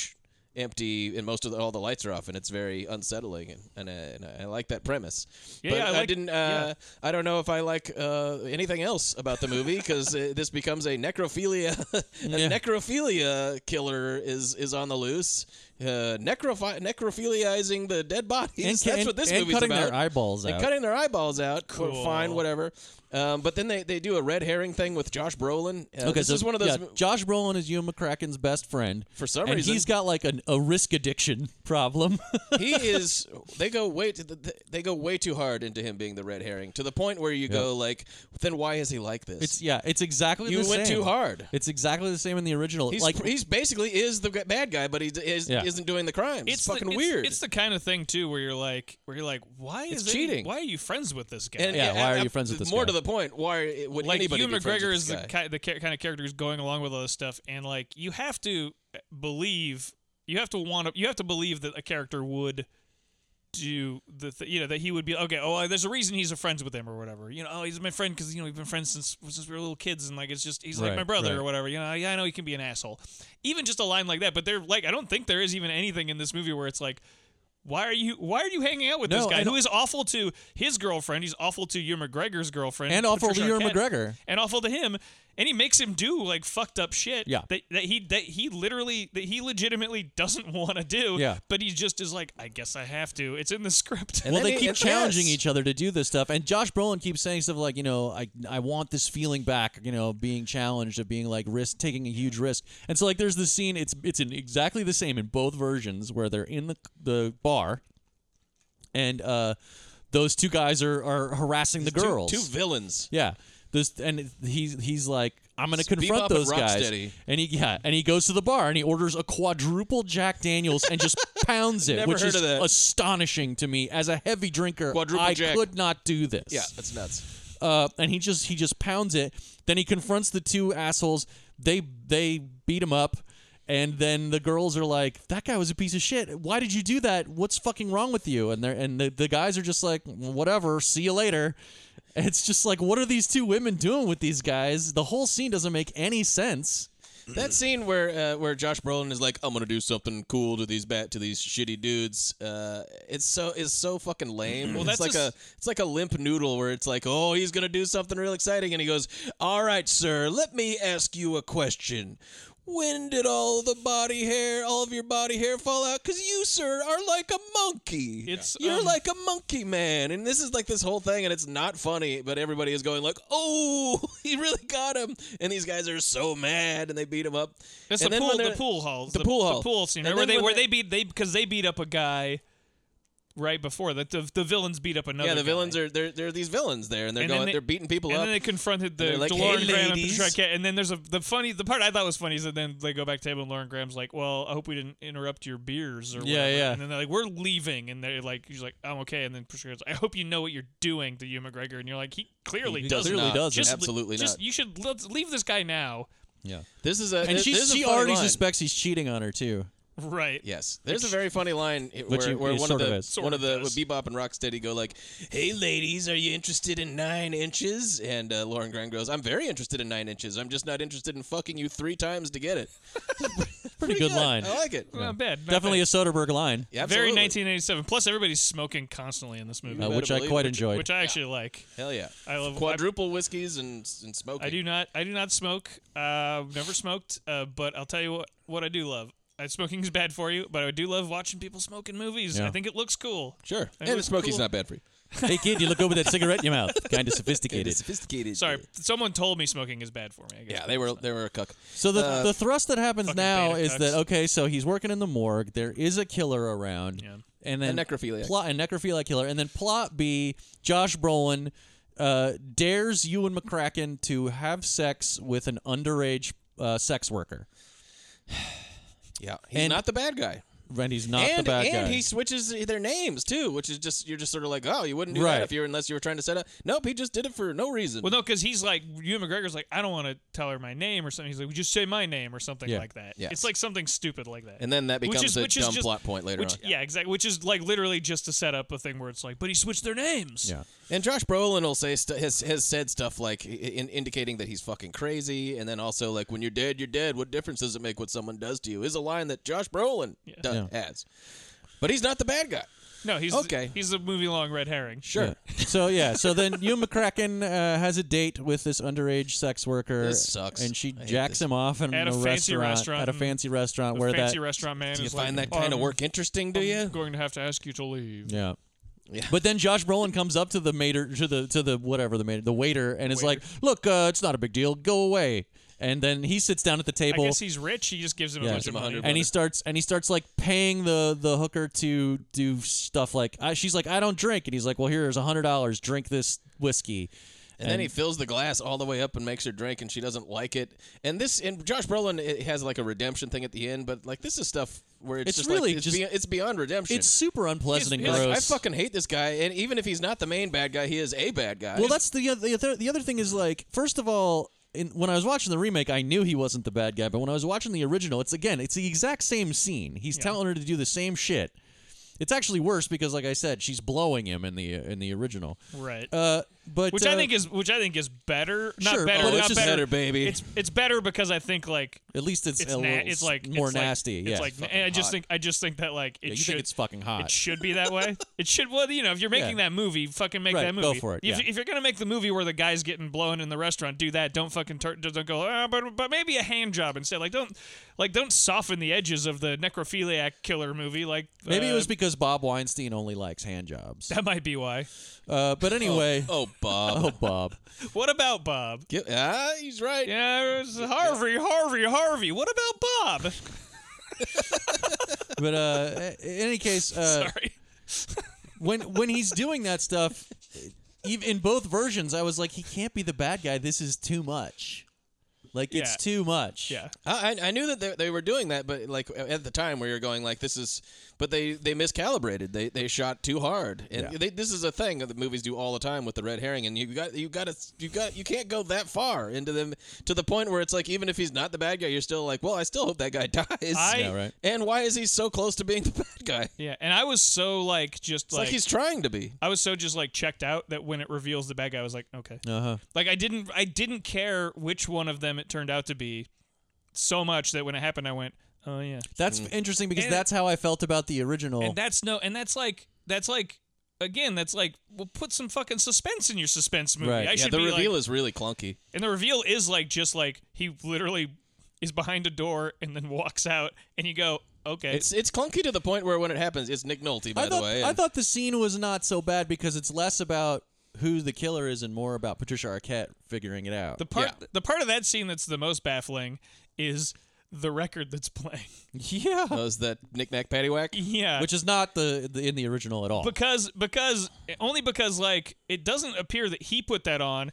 That just seems like that's her makeout mix. She's just listening to that, and you're like, nobody would ever listen to that. Knick Knack Paddywhack, Marlo coming. Even in the 90s, or Omar coming. Yeah, exactly.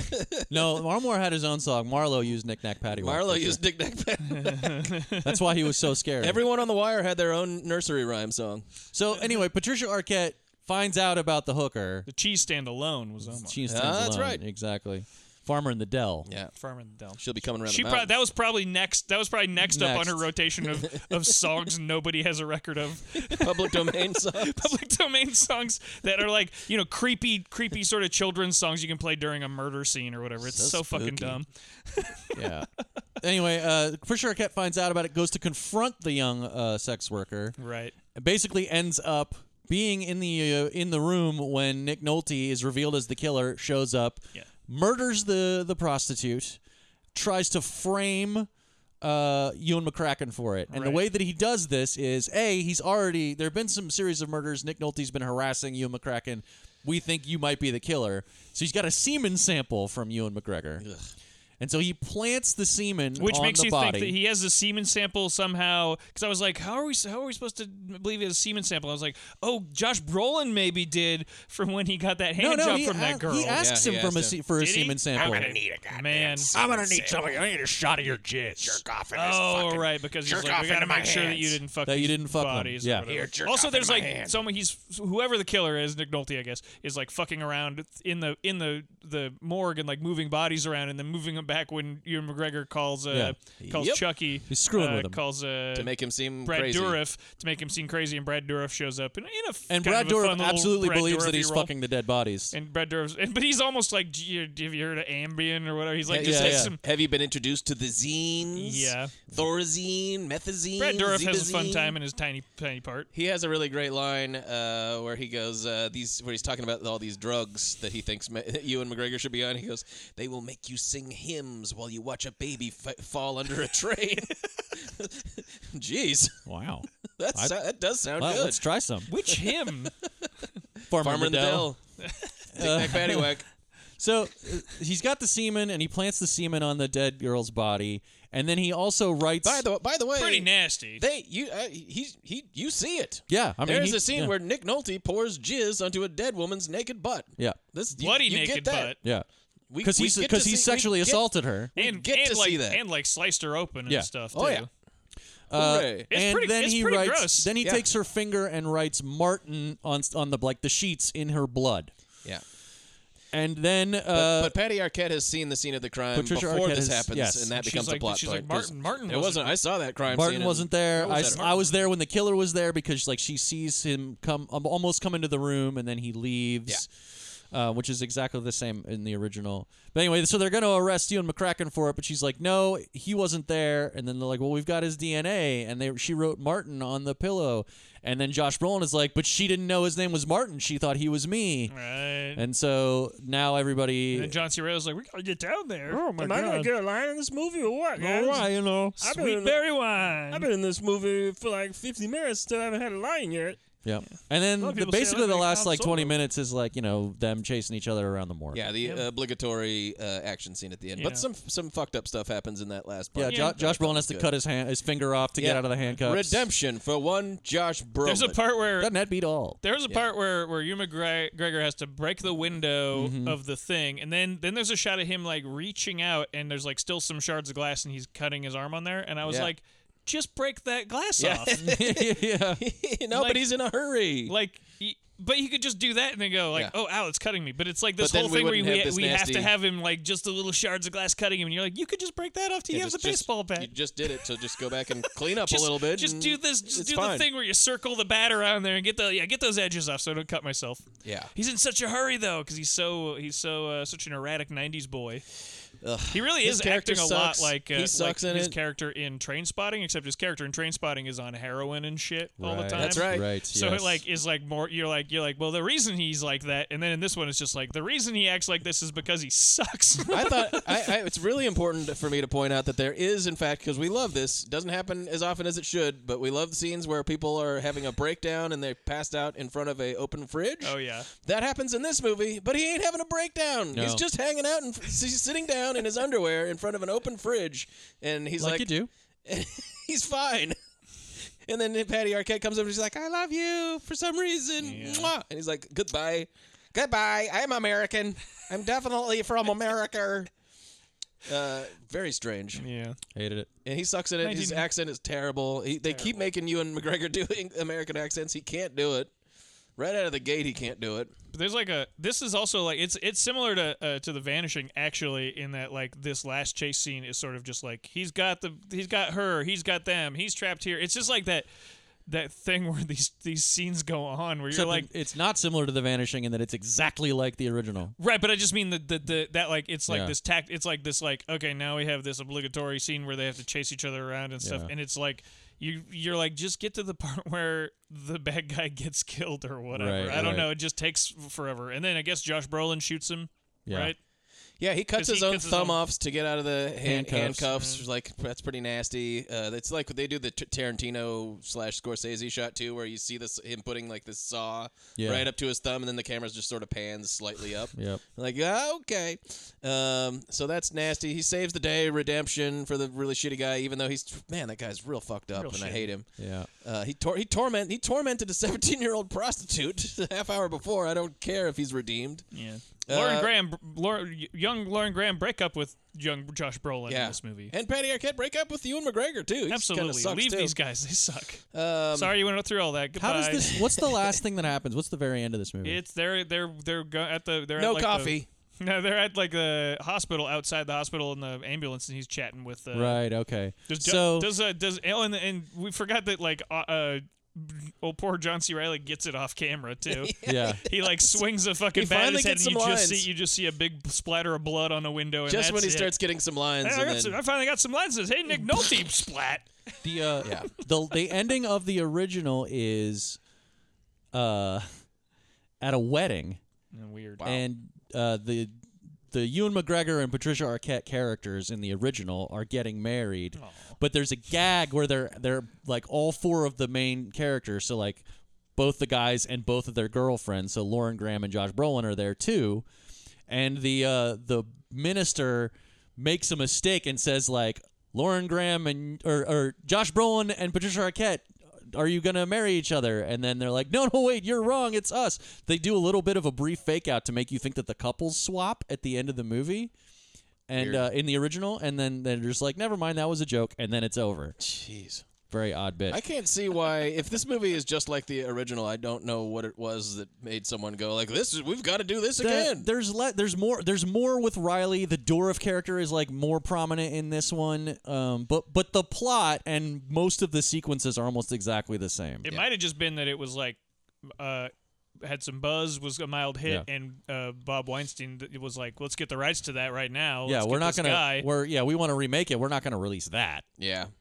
There's a weird. The very end of this movie is very strange, where it's like underlines how superfluous the female characters are in this movie, which is weird because Patty Arquette like really goes out of her way, just like in The Vanishing, really goes out of her way to save Ewan McCracken at the end. I mean, she's really. I mean, she goes over to the hospital. She's putting her life on the line. Wild.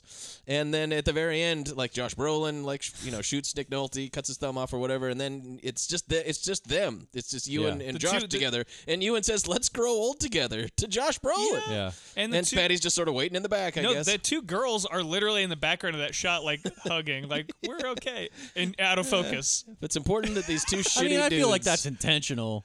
Yeah, but who cares? It was a love story between these two shitty guys. But I think it's intentional in a way that's like brothers or whatever. Yeah. But it's not in the way that we're watching it, where it's like where we're going like these two guys fucking. I don't think the people that made this movie were like these two guys fucking suck hard. Maybe That's not, but what I do think you're supposed to notice that the girls have been marginalized. Yeah, maybe. Yeah, maybe. I don't know. You do.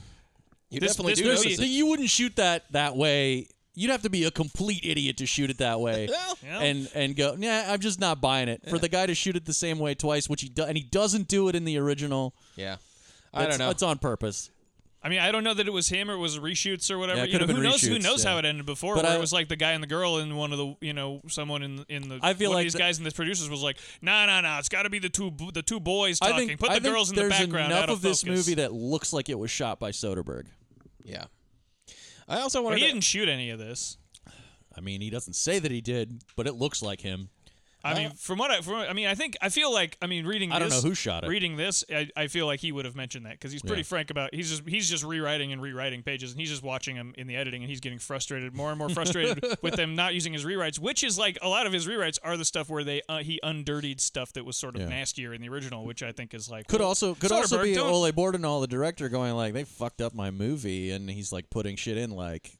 Look at what they did to these characters, Who knows? But it's funny, I think it's intentional. But it's funny that I think that we're all giving this movie way too much credit. That's what I'm thinking. Because I just think it's like bros, right? And then the girls happen to be in the background or whatever. Yeah. I like literally because I think this movie is. I just don't want to give this movie that much credit for having too much. I think to my mind, I don't know. If what Soderbergh really happened. had actually directed this, I would be like, yes, there's something there. But to my mind, it being deliberate robs it of its purity.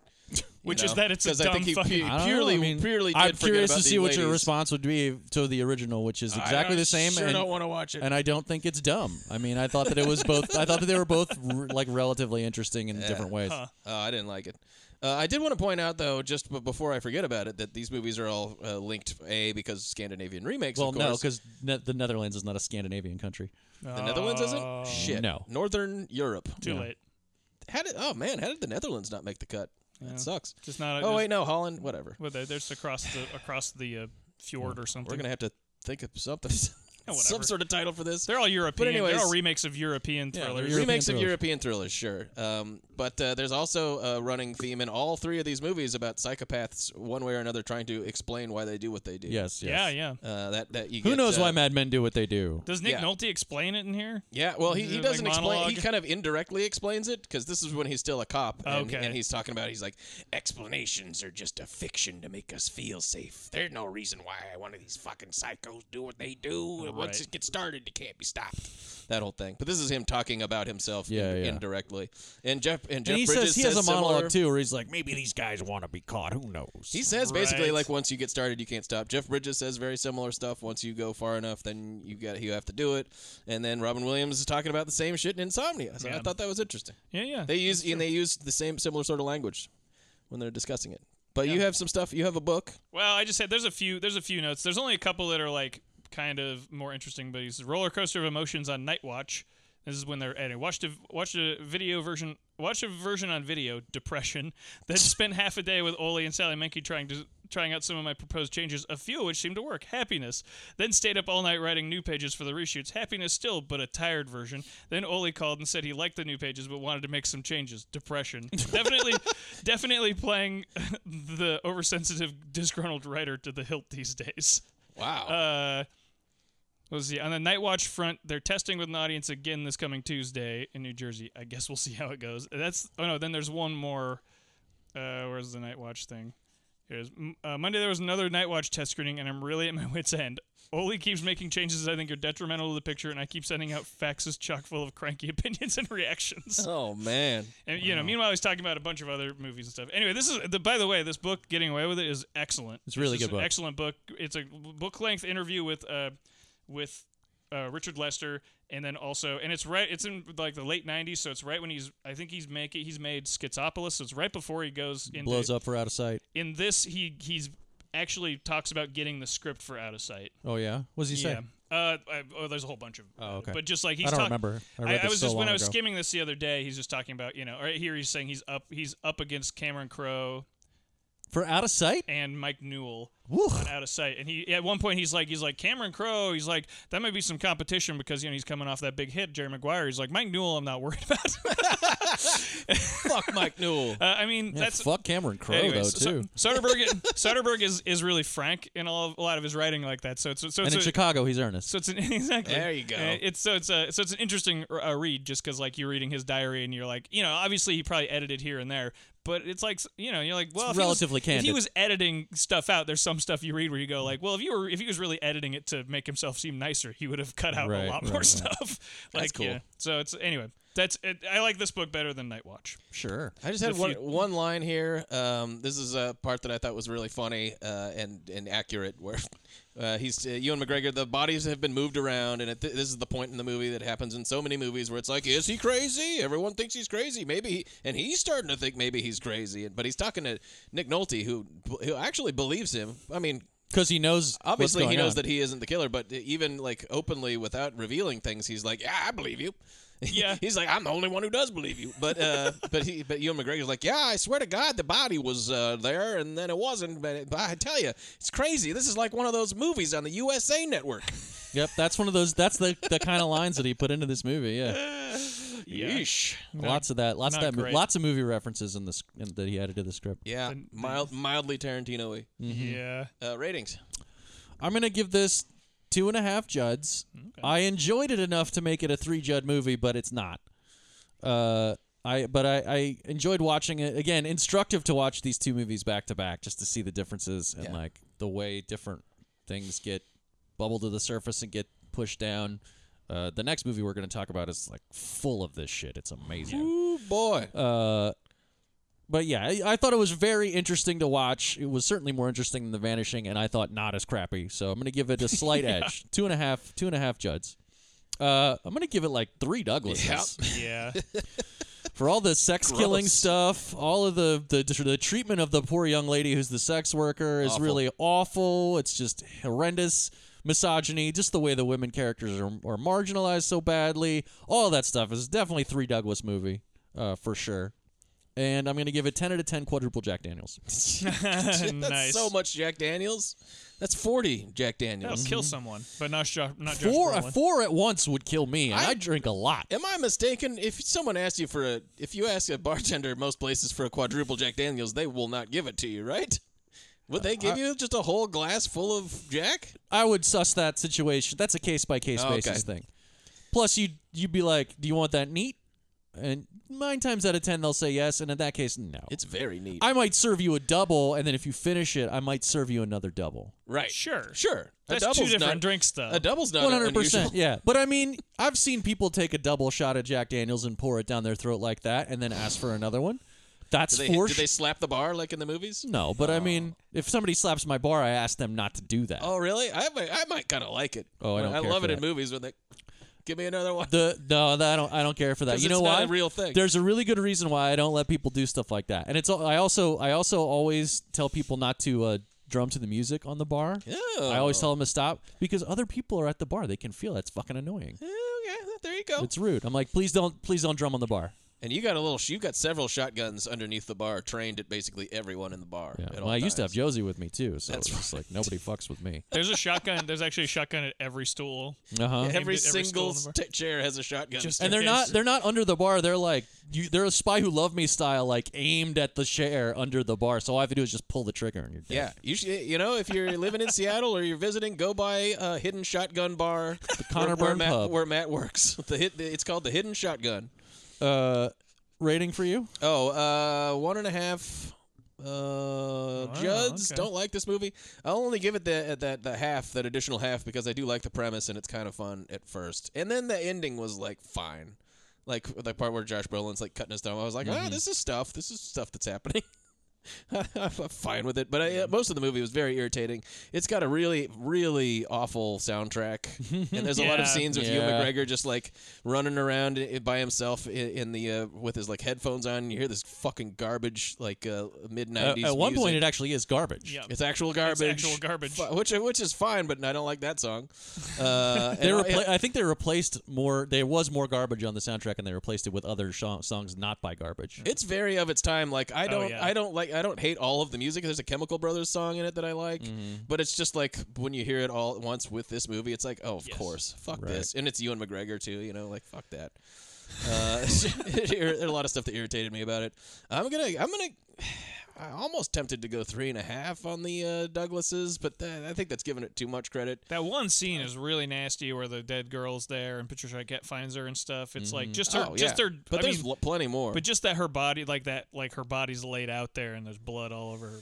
There's violated corpses and all this sort of stuff, but like it's just nasty. So I'm not going to give it the additional half. I can't stress enough. There is a scene where Nick Nolte pours jizz on a dead naked lady's butt.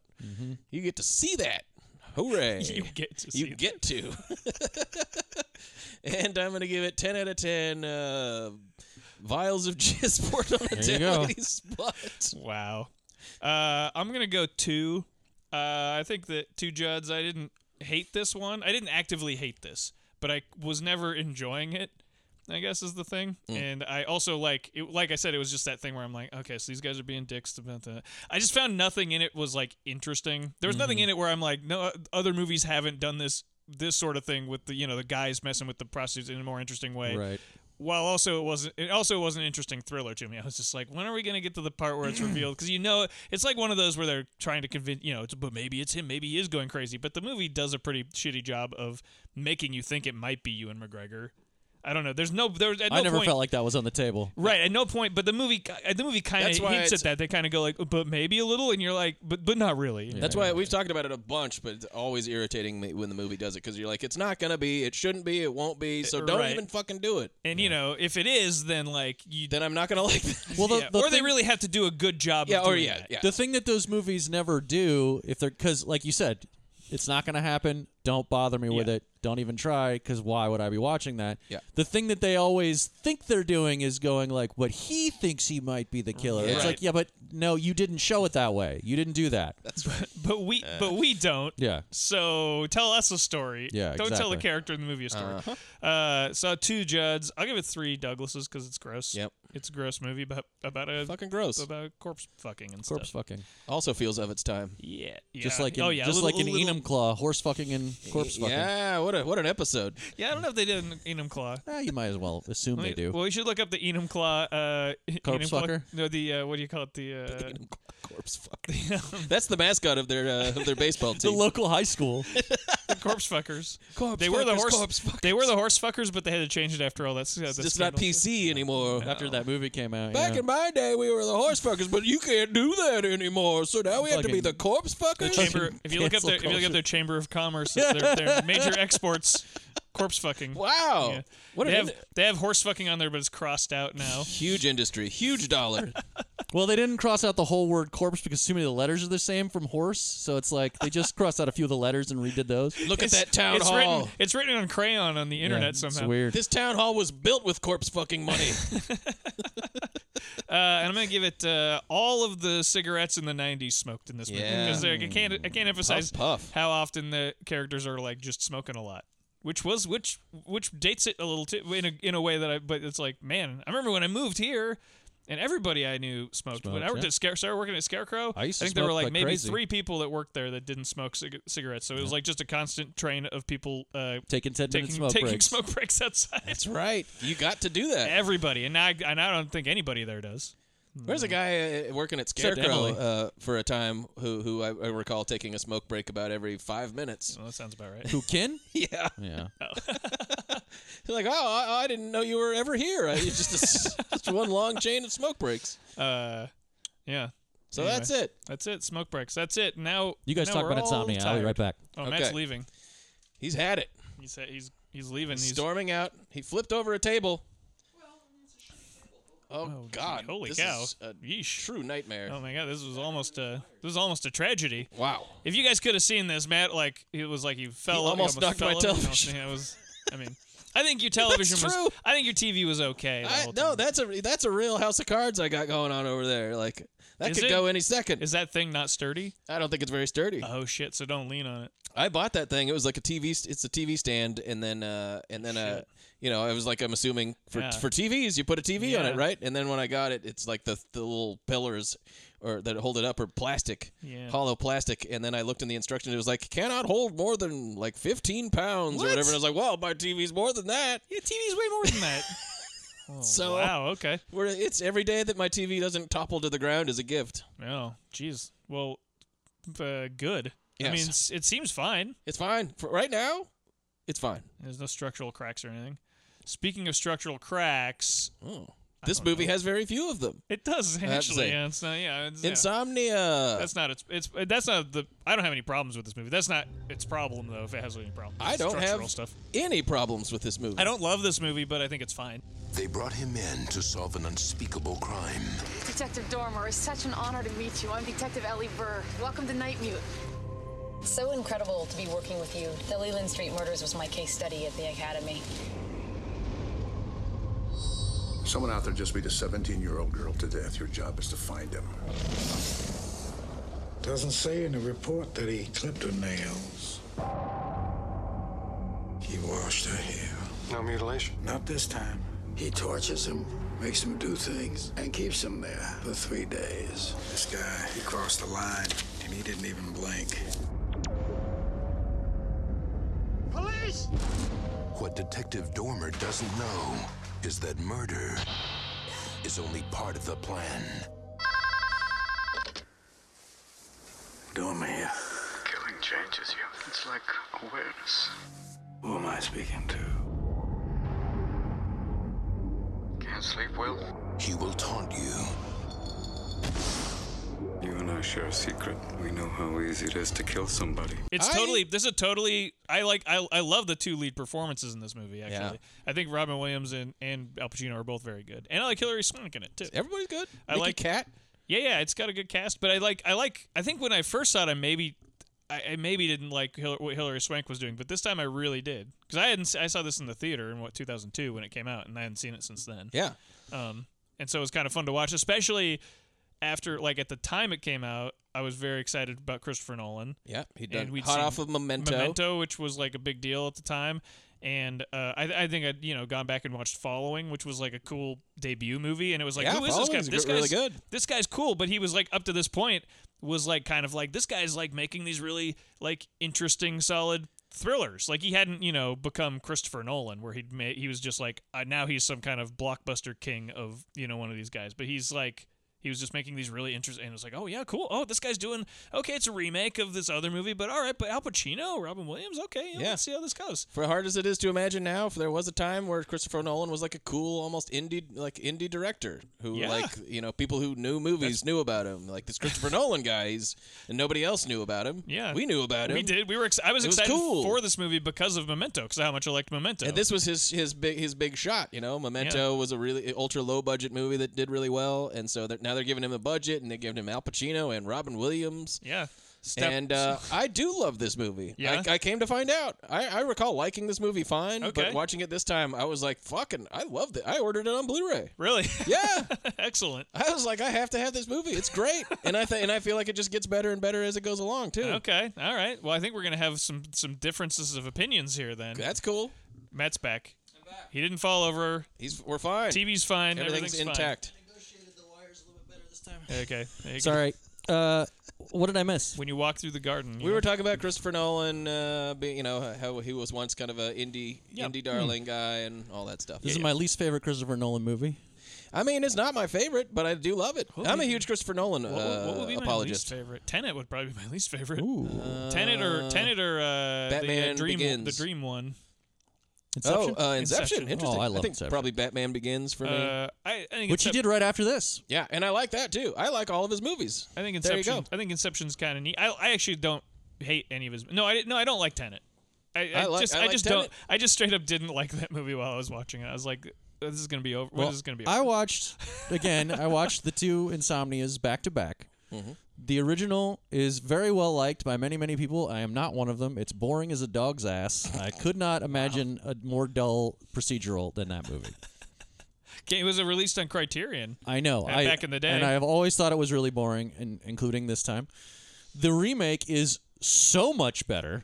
Yeah. And however, I still think it is mostly kind of dull. And this movie tests my tolerance for Robin Williams, who I generally don't like as a performer, especially when he does I'm serious Robin Williams. Interesting. See, I like him in this because I think he's playing like a regular guy serious, and it's not too like I think he's not doing too perfectly much of a thing, good at it. It's not a question of me thinking his performances are bad. I just don't like him as a performer. That would be a problem. And like there's a scene in this movie where he's on the phone with Al Pacino talking about the time where he killed the girl, and it's really good. It's chilling. He's very, very good. It's a great scene. Thanks for listening. So good to just get it out. Yeah. Like I don't it's not me saying like I think Robin Williams sucks. The man is a comedy legend for good reason. He is a very well-liked actor for good reason. There's something about his energy that I don't really get into, and I just can't explain it. I think that's classic. I think there's a lot of people that feel that way. I generally feel that way. I don't like most movies that he's in. Having just rewatched Good Will Hunting, though, he's terrific in that movie. Oh, good. I don't like I mean, the Robin Williams I don't like is all the, the quote-unquote classic stuff. Oh, I that can't people are stand that supposed shit, to like Patch all Adams the cloying and shit, or where he's riffing. You guys all know how we feel about yeah. but just that cloying, yes. like sappy fucking shit. Oh yeah. I think that too. is part of what makes me not like the serious Robin Williams stuff, because I feel like there's this unspoken expectation that I'm supposed to appreciate it more because it's air quotes against type. Sure. And it's sort of like, oh, he's actually he can really act. It's like, yes, I know. I don't care. I like it. I appreciate it in this, and it works to. I think it's really good casting because this character thinks that he's a normal guy. Yeah. Thinks that he's basically a Robin Williams. I'm just some nice guy. I'm like a creative writer type. I'm not a psychopath at all. He's totally a psychopath, but psychopaths don't know they're psychopaths. Right. And this is a quintessential case of a guy who genuinely believes that he's just some guy who got into had an unfortunate situation. I think, and on top of which is something he would probably do again. You know, it might fall into that situation again. Yeah, and on top of that, though, this movie is so much more packed with interesting incident and photography and editing and performances than the original. Like, so much more fun shit happens in this. That's fascinating. Like, just for example, the big log chase set piece. Yeah. Awesome. Totally invented for this version. Is that of the right? movie. Doesn't happen. Which makes sense because it's in Alaska and the log. Yeah, kind I of mean, stuff. the original, and again, much like with Nightwatch, the original is a much lower budget, much smaller production, much more character based. It's like it's a smaller movie. Sure. I find it boring, but I also find it. I also sort of admire that they're trying to tell a story in a certain way. This is obviously a much more expensive studio remake with Al Pacino. And Christopher Nolan, who is gonna do his own thing, who's really like coming from Memento, which I think is, which I still think is really good. But like he's really like stretching his. He's like he's like the type of guy where you see in this movie you see like, oh, okay, yeah, give this guy some money, and he's gonna really give you something. Like he's stretching the budget or whatever, because this has like tons of great shots of just all the location. The location does a lot of work. All the stuff towards like all the big aerial shots. I was like, oh man, he'd do this in IMAX now today. Like, yeah, absolutely. Oh god, there's like the opening scene. Yeah, it's just one of those movies where right from the onset you're like, oh, here we go, because there's like they're flying in. Is it like on a plane or a helicopter? Yeah. And it's just over these glaciers, and it's those cool broken up white glaciers. You can almost see him shooting that stuff and going like, what if I said a Batman movie? Yeah. It's really good. And also, like, look, I still like most of Christopher Nolan's movies. I'm up and down every time I watch it on Tenet, but like the guy absolutely knows what the fuck he wants and what he's doing. It's really fun to watch these sort of earlier, as he's getting bigger budgets and more control, like when he's still sort of hungry and like getting away with it. And this is one of only like 2 movies that aren't like full on Christopher capitalized high concept Christopher Nolan movies. Yeah, all the rest are very much. Even the second 2. Wait, what's the other one? Batman Begins. Oh, okay, yeah, for sure. They're just. If you want a fun experience, the DVD. I don't know if it's on the Blu-ray, but the DVD has a commentary by Nolan, but it's reordered. They've reorganized the chapter stops on the movie, so it's he describes the commentary in production order. So you watch the movie completely achronologically while he tells you, like, this is day one. Insomnia? Yeah. Oh, interesting. Okay. That seems like something he would do. Maybe something that he would do. Like, this is how this is how we made it. Like, here's where we started, and like sometimes you'll be in the middle of scenes. Like, well, we had to go back and reshoot this, so this happened later. Yeah. Okay. But I think it's interesting because I think everyone generally tends to think of Christopher Nolan these days as sort of a package where it's like Christopher Nolan type movie. As you're getting the writing, you're getting the concept, you're getting the direction, the production, the whole thing is Christopher Nolan, and this is him just as he's a director. Didn't write the script. It's a remake of something else, and this is just Christopher Nolan as a director. How does he stand just on that front alone? And he's great. It's a great movie. And you watch it, directs the shit out of it. And you watch it now in the face of the long career that he's had, becoming a household name. You're like, well, this is a fucking Christopher Nolan movie if ever I saw one. Absolutely. Oh yeah, for sure. He finds all these ways of working his own shit into it. Yeah. It's Nolan-y, very personal. It's Nolan-y in ways that that are the stuff that I don't love about Christopher Nolan. Yeah, I think the 100%. editing is very janky. bad at times. Yeah. Like not during the fog chase scene, like not necessarily that stuff, but like whenever there's like kind of the shootout, like the action scenes are, and I've never liked his action scenes in his action movies. It depends on what kind of action. And in this action. one, watching it now, I probably didn't notice at the time. I'm just like, yeah, he's just 2 guys fighting. It's edited like that. But now I watch it and go like, this looks exactly like Batman fighting some guys. Yeah. Like it's bad in a Batman movie where you're like, all we want to see is a wide shot of Batman taking out a bunch of goons, and it looks the same as Robin Williams and Al Pacino That's a really good fighting. point. I thought this movie was nearly perfect. There is a hand-to-hand fight scene at the end of the movie where you're like, that's right, he can't do it. Although he can't do this. It is pretty good too, because it's pretty brutal. Where it's just like I mean, Al Pacino in the middle of a good just scene. kicking fucking Robin Williams in the ribs, and then vice versa, and you're kind of like man, okay, yeah, and it's like it's also weird because those are 2 actors that you don't think like, you know what? I bet there's a movie where Robin Williams and Al Pacino just fucking beat the shit out of each other savagely. And they do. Yeah. But then again, like action-wise, all the rest is like the log scene. I can't stress enough. I was really watching good. that with my mouth open. It's fucking scary and awesome. The fog chase is great. The fog chase is really good. The fog chase there is really are 2 solid. world-class cabins in this movie. Like the 2 cabins that are both like the creepiest cabin in the world, and also like I'd kind of like to hang out there. Like they're just in these beautiful, perfect, like remote, scary locations. I like the creepy cabin. It's only creepy because we know what happened there, and it has a trapdoor. It's pretty creepy. Yeah. It could use a paint job. This place has a trapdoor. You don't seem to think that's so creepy. I do think it's creepy. I just don't mention it all the time. Oh, I don't want okay. Travis to trap me. Guys, I'm right here. And I'm gonna. You're already trapped. Ah, shit. Already the happened. trapdoor's the front door. There's no way out. Fuck. Oh, okay. Escape room. All right. Well.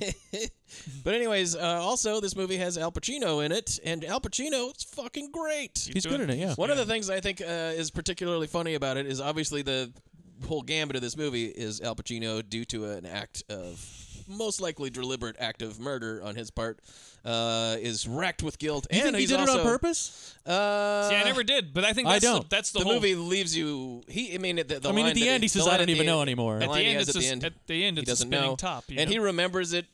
Like differently too. That's a classic Christopher Nolan sort of thing. I think it's I think it's a Christopher Nolan thing. Well, that's where like he sort of did want to do it and didn't. Subconsciously he wanted to do it, but yeah. But that's a Christopher Nolan just like thing. Guy Pearce in Memento, where he like is sort of deliberately doing it, but sort of not. But that's the whole thing with his movies, is that he's been doing that the whole time. It's like the question is more interesting than whether or not he did it, and it like leaves the viewer up to the viewer, like did he, and the question like what's happening, when my question at the end of Tenet was like, what happened and why and who. The question of whether or not he did it, and when, and what, and the question of whether or not he did it is what's he doesn't know himself really, and that's what's keeping him up. Yeah, that and the perpetual daylight. All of that is new. Really, like in the original. First of all, in the original, yes, Stellan Skarsgård, his character is like, semi-dirty cop. But all he's in trouble for is like sleeping with somebody he shouldn't have. And he's been like transferred from another department. So another interesting thing in the original that's not present here is that he's not supposed to have a gun. Oh, okay. But he has a gun because he used to be in a Swedish police, and they have guns. But see, that's a whole European thing, right? Because it's just a weird, interesting. Because when you bring that shit to America, you're like, well, they all have guns. All the cops have. Everybody's got. And in this case, he has more than one gun, which probably most cops do. Right? Yeah, they do. It's true. But that's a plot point in that one. In any case, it's just sort of an interesting transition point. But then, so like the scene in this one where he tells the story about planting the blood and how he knew it was going to come back on him, and that's what they're investigating him for, and that's what his partner is going to talk about. None of that shit's in there at all. Wow.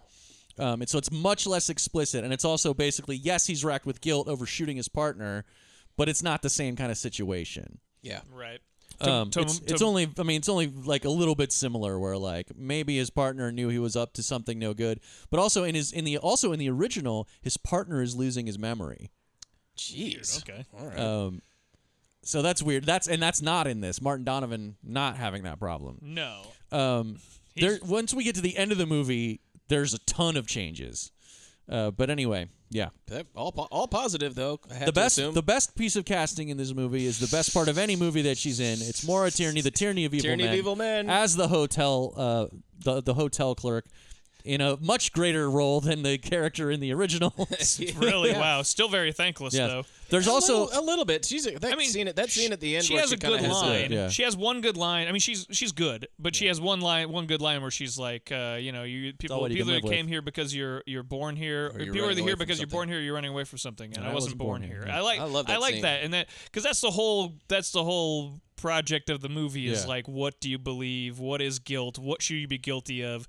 Who is a bad guy? What's bad? I mean, even the Robin Williams character is like constantly justifying his actions by being like, I didn't mean to, or whatever. And then it's an accident. And then the way he explains it, you kind of almost go like, just listening to him talk, you kind of go like, yep, a little. And then Al Pacino goes, it took you 10 minutes to accidentally beat her to death, and you go, wait, what the fuck? But for a second there, you're like, this does sound reasonable. It's an act of passion or whatever. And then you're like, no, wait, no, it wasn't. No, he's a psycho. But so I think the whole movie's doing that. So even up to the end where he's like, am I guilty? And she's like, I can't fucking tell you that. Look, I got my own problems. Yeah. I love that scene. I got my own problems, and then I'm going to sleep in your room for some reason. Aren't I supposed to be at work? Whatever. There's also like the rest of the cast, like Nicky Cat. Nicky Cat. That character is like barely in the original. The Hilary Swank character is greatly expanded from her presence in the original love her movie. character. And I think she's really, really good in this. She's doing a whole Alaska character thing. Everybody I know from Alaska is kind of a weird, and she's like, it's like she like watched. She's from Mount Vernon. Is she? Yeah. Okay. I was watching Northern this. Washington. I don't love Hilary Swank in everything that I see her in. I think that maybe her range is somewhat limited. When she's good, she's great. When she's good, she's great. And it was interesting to me. I was watching her going like, how does somebody with 2 Best Actress Oscars feel to me to be maybe overlooked? That's the Hilary Swank special right there. But she's terrific in this. Yeah, she's really great. I really buy her just sort of aw shucks. Like, I'm in a cop. I'm in being a cop to be a good guy. Like staggering disappointment. At the revelations at the end, and her decision, like how she follows up on that, it's all very plausible. Because she worships Al Pacino, and in classic, she's a forensics nerd. In classic movie fashion, Al Pacino's a legend cop that all the cops across the nation know about. Like, oh, I know that cop. He's really that's a complete good. addition. This to this fucking version. small town cop in Alaska like worships this. Did her cop. fucking academy thesis or whatever on him. She even like references it. Yeah. I think there's at a point in the movie she goes into her boxes and pulls out her dissertation just to check and see. Yeah. She wrote the book on this guy. Yep. It's pretty amazing. Yeah, because she realizes he had a backup weapon. And now she's just stuck being the quote unquote girl cop in Alaska somewhere. But there's a fun. Which they don't hammer that. Too no, much, they don't. But they do. It's like Silence of the Lambs a little bit, where like you can tell that she has anxiety. There's a about really funny part. But I mean, like a lot Nikki of Cat her is funny, coworkers are kind of like cool with her too. They're cool with where her. They give her shit for kind of being a nerd a little bit. Yeah. But other than that, they're pretty like. Yeah. It's. I don't know. They not don't. too They much don't go the sexism. obvious. Yeah, they don't go the obvious route. My favorite part is the Nikki Cat doing the hey, who likes blowjob? Who has got 2 thumbs and likes blowjobs? This guy. And then he goes, and then she goes to her. He goes, sorry.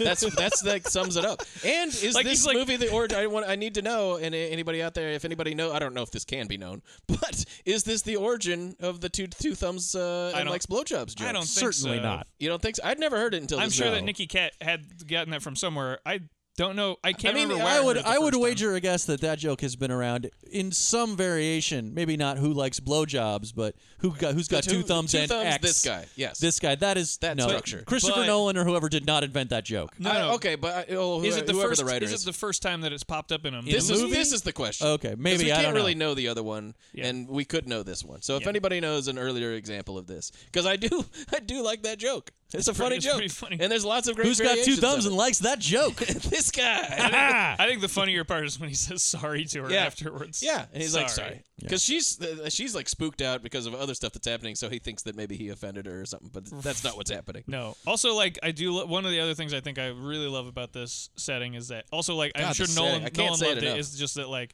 it is an entirely a thriller set entirely in the daylight because they're in the land of the midnight sun or whatever, and so there's there's that funny scene at the beginning where Al Pacino's like, okay, well let's go to the school. Go to the school. It's and they're 10 o'clock. It's midnight or it's 10 o'clock. They go, it's 10 o'clock, and he goes, yeah. And she goes, PM. He's like, when does it get dark? Get dark. Oh, it doesn't. It doesn't. I love it. It's beautiful, a beautifully lit movie because the light it becomes oppressive, and it's very important that it does. I like the scene later on make, where they're in his hotel room and she's like, it's so goddamn he's like, bright it's so bright in in here, and she's like, no, it's actually really dark. No, and it's not. It's she dark. turns the light on and it's super bright to us. He's like, cool. oh, please turn it off, please, God, please, Justine. That's one of turn my off the favorite light. parts. Oh my God, yeah, it's a difficult trick to make a perpetual light be like menacing and oppressive, and I think this movie pulls it off. Yeah. Great colors. And I just like that, setting it because that's a challenge to set a thriller during the daytime because you're gonna have to have chase scenes and what the darkness in thrillers is so it's like an easy way to trick viewers and stuff because like it's in the dark, there's shadows, or there's this, and in this it's like you have to think creative, like okay, well you can't be that, so the chase has to be in the fog, so you can kind of see people, but was that his partner, or what did he think that was Robin Williams? I mean, they looked somewhat similarly dressed, they both had guns, it was foggy, or did he like kind of, I feel like it's like probably somewhere in the middle where he's like, it might be this guy or it might be that guy, I'm gonna shoot him either way, and if I kill my partner, then he won't. That's almost be able to certainly rat what it me is. out. Is like either way, it works out for me. But it's also either my like partner or the bad guy. So also like it's I'm cool with whichever. In the heat of a chase, and so you're like, well, who does know? Because in the heat of a situation like that, in the fog, you're just doing stuff, and you're like, shit, we'll shoot this guy. In the original, it seems very explicit that he's not doing it on purpose. Right. Yeah. I feel like that's ultimately where it come down here because he's just mad. I feel like he's not there yet when they're having their conversations about IA and stuff. They're not their conversations. He's really pissed, but he's not. I don't feel like it's like with the wheels in his brain are going like, I gotta figure out a way to kill this guy who's like my best friend. Like, you're like, yeah, he's not quite that character, you know, where he's like a fucking. But it's very important to this movie, almost to the point of it being a problem, that he isn't a fully bad guy. He's certainly crooked, and he does some very crooked stuff, and is almost willing to like work with his killer to like get himself off and save his own ass and shit. But we find out later on that the whole controversy about like, because I almost kind of wish that they would lean harder into him being crooked. But the shit that he did that he's in trouble for is like to put away a real bad guy who really, really did it. But this guy was going to get off because of activist judges, star chamber type of situation. And so I planted the evidence because this guy really just tortured him. He goes into great detail describing the horrible shit that this guy did. Yeah. And so you're like, yeah, that guy needs to stay in jail. And it's almost like it's only like technically bad that he did it. Yeah. And it would have been I think maybe I would have preferred it if it was less cut and dry. Like just more like corrupt cop shit. You got to admit, like he may have done a bad thing, but he did it for heroic purposes. Right. He really did do it to keep a shitty guy, a full-on villain behind bars. Also, while he was giving that whole monologue, I'm like, yeah, but like, you're still just the one telling this story, so how do we know that? You're like, I was so sure he was guilty because I could tell. That's and true. You're like, but was he? That's true. You can't. You are allowed to question it. He says some pretty ridiculous shit in that monologue, like juries don't know what a child killer's eyes look like. I do. I put guys like that away all the time. And it's like, the world is full of guys like that. All right.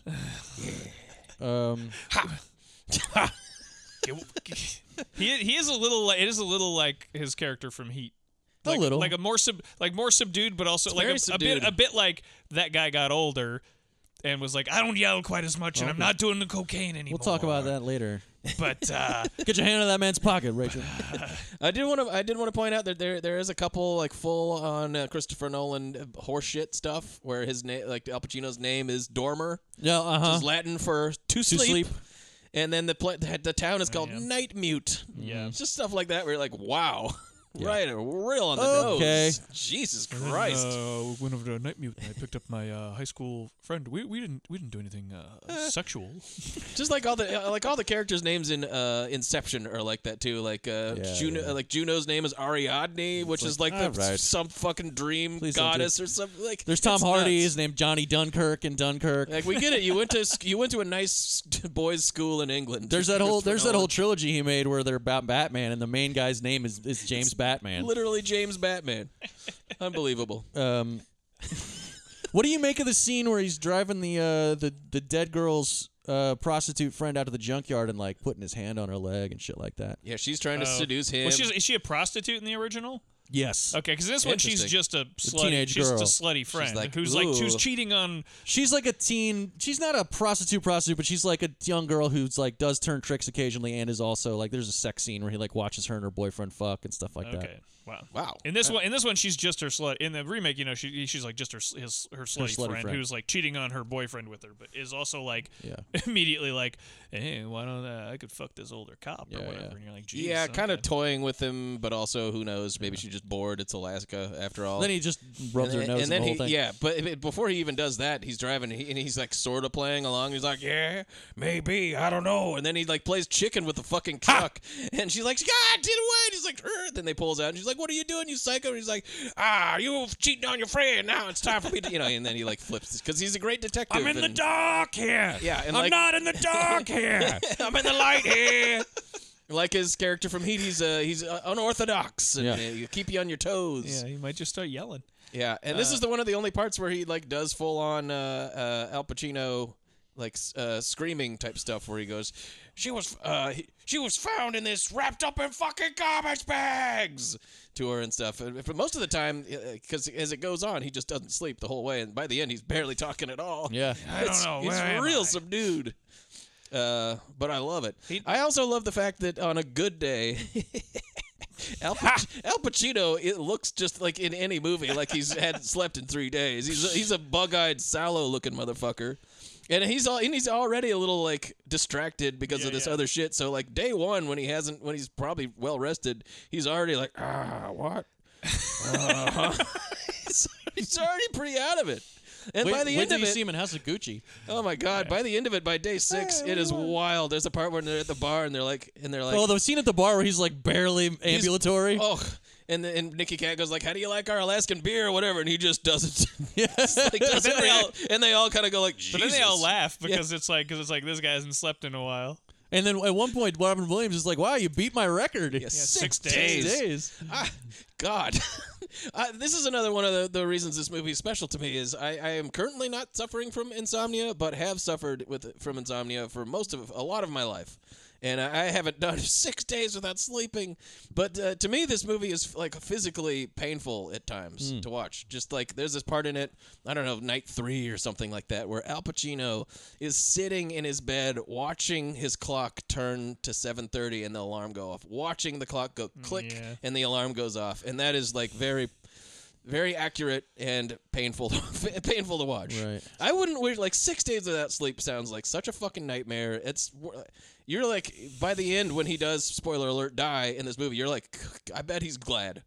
I mean, that sounds great. That doesn't happen in the original. Really? Totally different ending. That's very moving. So, what's the plot of this movie? We haven't even talked about really, but there's a murder, and then Al Pacino goes. There's a super cop, and then he's called up from L.A. There's a chase with the bad guy. He shoots his partner. Across the logs. He possibly accidentally shoots and kills his partner. And there's an IA investigation, which is the part of the movie I didn't like. There's the beginning, boring stuff at the beginning is a little setting up a little the too IA dry. thing. It's like a little too much. It's almost too inside baseball. Where you're like, IA, what? Right. what? And his partner's gonna cut a deal. I'm like falling asleep at the beginning before they get to the chase. Yeah, it gets better as it goes. But anyway, so he accidentally shoots and kills his partner Hap. Yep. And then Happleblap. Happleblap.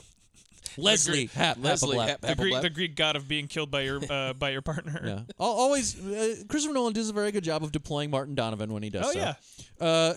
And then Robin Williams is a local writer. He writes crime fiction. Mm-hmm.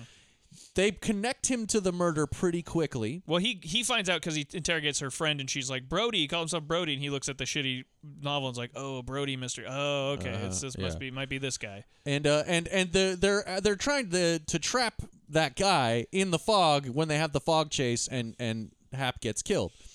But then Robin Williams starts to toy with Al Pacino's He saw character. it all. He saw everything. He saw him shoot Hap. He knows what's going on. Meanwhile, Al Pacino is tampering with the evidence to make sure that they don't find out that he shot his partner. This is a great with scene. his backup weapon. Yeah, great, really twisted. That happens in both versions, and as a recent dog owner, I don't like that. Yeah, there's a dead dog. I don't think you're supposed to like it. I know, but I mean, it's just I don't think you're supposed to like the scene. I'm not saying I think it's. okay. I think it's like not like it's a bad scene or that I'm supposed to like it. It's just like it turns me off. It makes me just go like I can't watch this anymore. Yeah. Like, he's in this kind of like it's not even an alley. It's just like this 3-foot space between buildings. It's still again daylight the whole movie, and it's raining. Plus, it's a beautiful German and Shepherd. It's just like and there's a dead dog. Well, not so beautiful now. Yeah. And he's like, okay, I can do this, and he shoots the bullet in there to like fake the evidence. In the original, he digs it out. He shoots the dog. Oh, he really? Jesus. Yeah, he Christ. lures it. It's this beautiful German better Shepherd. Choice. He lures it out. He feeds it and then shoots it dead. That would be a terrible choice. I did not care for this. Well, that's different. Wildly different. In the remake. In the remake, he just shoots a dead dog. A dead dog. But it's like I thought it was great because it's just that is more disturbing. I can see why that upset you. Yeah, I don't understand absolutely. why just a fake dead dog in a movie would upset you. I really like this. Matt, you're really becoming a bit of a prude No, now. The dead dog. I just the fake dead dog. No, this one, the one in the original looked just like Josie, and is like, don't shoot that dog. I don't want to see that either. Jesus Christ. Nobody wants to see that. But I really like this scene just because it's so low. Yeah. Like I mean, you already know that he's doing a terrible thing and faking evidence and stuff, but it's just like so grim and so nasty and like, what a low moment in a person's life to be like pulling a bullet that you shot into an already long dead dog in this miserable like crack between buildings in Alaska. Just God, fucking grim. They don't really have a game of cat and mouse so much in the original. Oh, okay. They just mostly like they have like sucks. It's boring because that's like the whole thrust of this one is like. I mean, it's them sparring psychologically and having conversations and stuff. But like, skip to the end. First of all, there's no big log chase. That doesn't happen. God, Right. best scene in the movie. Which is a great scene. Great sequence in this. Yeah. It's really, really suspenseful. Beautifully photographed. Like, really cool concept. Those giant logs are just, like, menacing. And just watching that Robin Williams character just leap over those logs Yeah. is awesome. Just go, I'm going to run across these, and then Pacino going, I can probably do that. That guy could do it. And they're like, oh, nope, I can't. I'm not from Alaska. This is impossible. I did want to point out just another like personal connection to this movie. That this scene where he's like trapped under the logs is very scary. Yeah. That happened to me one time. Oh, Jesus. At Spirit Lake at Mount St. Helens. Oh, wow. To connect to the Under the Vanishing. logs? Yeah, there's a. That's why you wanted to leave so bad, and you got in a fight with Kiefer I Sutherland. got in a fight and I abandoned Well, Kiefer Sutherland. that would make sense. Yeah. But like at Spirit Lake, it's this lake right next to the mountain, and like it's filled with dead tree trunks from 1980, like mummified tree trunks, and they're all like on one side of the lake, and so we were like this part, and it's very clear, like totally clear. And so we were like, this side of the lake is totally open. Let's just jump in and swim a little bit. And one thing that we hadn't noticed is due to, I don't know, the fucking Coriolis effect or something, the lake is like rotating. Oh, and so the geez. logs just are like rotating around the lake. Oh, shit. And we were swimming in it, and at a certain point, the logs were just upon us. And I was at one point like under logs and like trying to get up over them and stuff. And it was like, I don't know if I was that close to dying because I ended up finding, but it was just, you could see. But no, thank you. There's really scary. Whenever there's that second of like doubt, you're like, oh fuck. Yeah, my mom literally pulled me out of the water. Damn. Wild. I don't care for that one bit. Yeah, that's scary. So watching this, I was like, "Oh God, this is harrowing." Yeah, I almost drowned in a river once too. So Yeah. it's a scary thing. I don't go in the water. Closest I jumped. My friend, for good reason. Same thing where my friends and I Come were on. walking across. We were like, we can walk most of the way across the river, and then we walked, and we're like, we can swim the rest of the way, and then we swam, and then it was like, oh, there's a current and shit, and then we got caught in like an Jesus eddy, Christ. you know, trying to get out of that, and I was so tired from like so quickly, so tired so quickly. I was like pretty much like, I'm done. I'm just gonna fucking, you know. And then my friend grabbed me, and then my other friend was down. We got out, but it was just like, what the fuck? Yeah. And it would have been the dumbest way to go. That just people die all the time like that. I know. Ooh. Don't go into weird rivers and lakes. This is Crazy. why I don't go outside. Yeah. It's totally possible to die. Just be careful about it. And Al Pacino's trapped under these logs for a long time too. I don't know. I loved it. Yeah, it's that's really cool. It's a great scene. So at the end of the original, what happens is like he goes to the cabin and like basically they kind of have a final confrontation, but it doesn't turn into like a fist fight or anything. And he chases the killer. Killer hits his head, dies. Case closed. Yeah. They caught him. That's the end. And then the last couple scenes of the movie are the Hilary Swank character in the original, the girl detective, comes in and is like, okay, so we closed the case, but also I found this shell casing, and I know that you killed your partner, but I'm not going to do anything about it. And she leaves the bullet casing on the table and walks out of the room. And the last shot of the movie is Stellan Skarsgård just driving in the darkness, and he's like obviously like ashen-faced and like not over it. And it just freeze frames, and that's the end. There's darkness in the original. Well, no, at the end, like I think he's on his way home or something like right. that. Oh, okay. But it's like a black shot, and it's all black except for his face, and then it fades slowly, so you only see his eyes, and then it's the end. And this is entirely different, obviously. Yeah. None of that stuff with like the shootout at the end is in it. With Hilary Swank confronting him at the end, none of that's in there. The guy doesn't die in the original. All of it is new. It's way better. It actually makes it's all sort of like way more of a piece in this. Like I think the remake makes all these good choices to make it like a bigger, more elaborate, more interesting movie. Yeah. That's awesome. Okay. It's an awesome movie. I love it. I think, I mean, I love the stuff between him and Robin Williams where he makes him meet him on the ferry. They have the whole conversation. That stuff happens. Like all the conversation stuff is in and there. the stuff on the killer on the phone stuff I think is great. Where he's just like explaining where Al Pacino is at his house and he's like, "Could you feed my dogs for me?" I like when he's like, "Why don't you take a shower?" I mean, go ahead. I got some clean Take a nap towels. on my bed. It's very comfortable. You're about as mysterious to me as a clogged toilet is to a fucking plumber. I love Reasons for what you did? Who gives a fuck? And then Oh. But this is like, I love how Robin Williams is always just trying to be like, we're the same. Yeah. You didn't mean to kill Hap any more than I meant to kill Kay. Where it's the same deal, same situation. And Al Pacino is so fucking exhausted by this point that Robin Williams will kind of just wear him down, and he'll be like, so now work with me, work together with me to get me off, and we'll both get off together. Like all right. Fuck. I barely know where I am right now. But he puts the gun in his heater in his vent. But then during the interrogation later, during the questioning later, when Robin Williams is just answering some questions and admitting to having great scene. Some sort of a relationship with the girl, although non-sexual. Yeah. Yes. Specifically, he's like her mentor. Yeah. He reveals and we hit, and we might have, in like the floorboards of this, he says where the gun is in this other the shitty boyfriend's house. It's a great scene. This is the great. They do a really great job negotiating, just sort of like how far Al Pacino's willing to go. And in this case, he really doesn't want this Randy kid to be fingered. He doesn't want at least another innocent. He doesn't want to finger another innocent person. And so he runs back to Randy's while the cops are on their way to find the evidence and does not succeed. No. So Randy is almost goes away for the rest of his life.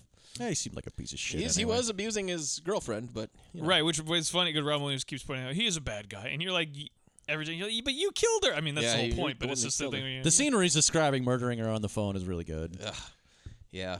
She was laughing. Have you ever had anyone laugh at you like that before? I sure So have, I slapped her. Whatever. I slapped her, and then she wouldn't stop screaming and go on. And Al Pacino just I had to stop her from screaming. And then at the end, he's like, really feels good to talk about it. Yeah. God. Yeah, I mean that's pretty much that's just back and forth until. And then it basically it's a half hour longer than it's almost gonna stand. Norwegian Al Pacino's like that one scene that we were talking about with where they're going how do you like our beer? And he's day 6 without sleeping, and he's like, yeah. He's about to go to bed for one last time and then fly back. It's all done. They rigged Randy. He's gonna let it ride. But then at a certain point, he knows that Hilary Swank is gonna go back to Robin Williams' place because she's got new evidence, and he's like, oh no, he's gonna kill her, so he's got to save her. Yeah. This is where we get another one of my favorite scenes in the movie where he is driving, start hallucinating and shit. Yeah. He's driving on 6 days without sleep, and Al Pacino's great at projecting this too. He just looks like he's an absolute misery, and he's just staring. It's raining outside, and he's just staring at the windshield wipers. And the way that this is shot and edited, I love. It's going. The camera's moving. This with is the part that'll be in wiper. IMAX when it's flying over his SUV as he's spinning out of control and stuff. Christopher Nolan 100% succeeds at visualizing insomnia. Yeah. There's scenes where he's in the office and stuff's just shifting out of focus, and there's skipping frames, and he'll just focus in on certain things like a fan or whatever, and that's awful. I mean, it's great, but it reminds me of having, when I would go 2 days without sleeping, and that's what it's like. This movie needed some Michael Caine. Well, every movie does. Like Christopher Nolan, Michael Caine. He just shows up. He just shows up in a suit somewhere to explain some nonsense to the hero. People don't know that. I'm from bloody Alaska. What do you think of our beer? You need to get a suit that's not as bad as that one. What? A lot of people don't know that. And I don't blink. With the way to the Batman. I've already lost too many Batman. I can't lose another Batman. Can't lose another Batman. Yeah. Where are the tall cars? But he's staring at this. He's staring at the windshield wiper, and then at a certain point, he hears a truck go brrr, and he goes and almost flips his car over, hitting the brakes. And then he looks around. There's nobody trucks there. around. It's just God. Yeah. And that's when we get to the final confrontation, and the second creepy cabin. Oh, this one seems kind of nice. Yeah. But it still could use a paint job. And then there's a big shootout. Robin Williams has a double-barreled shotgun. Yeah, it ends up with that hand-to-hand, kind of poorly edited hand-to-hand combat scene that we talked about. No, it's not so poorly edited, but it's definitely frenetic. It's definitely frenetic. There's a part where Robin Williams is fully stomping on Al Pacino, and he's the psychopath has come to the surface. He's fully enraged, and he's going cool. Monster Robin Williams. Yeah, pretty cool. It's cool. And it ends with Al Pacino and Robin Williams shooting each other. But Al Pacino shoots Robin Williams with a shotgun in the gut. He falls into the water. And then Al Pacino's creepy, walks out. Ghostly Robin Williams floating down. He dies Jack Dawson style, sinking into the water. It's great. Not as romantic, but it's not as romantic. Oh no, it's still romantic. Yeah. Still definitely a romantic death. This is where we first met. In this end scene, he staggers out. This is where we first met. Staggers out to this dog. Oh, ha! Drop me like one of your French girls. This one, she only had one leg. So the old lady was a liar and a thief. And he staggers out, and he's gut shot, and he's lying down, and Hilary Swank is like cradling him. I like to think that he's actually, I mean, the bullet wound is fine, and he's just dying of lack of sleep. But she's like, did you kill him on purpose? He's like, I don't even fucking know anymore. I just don't know anymore.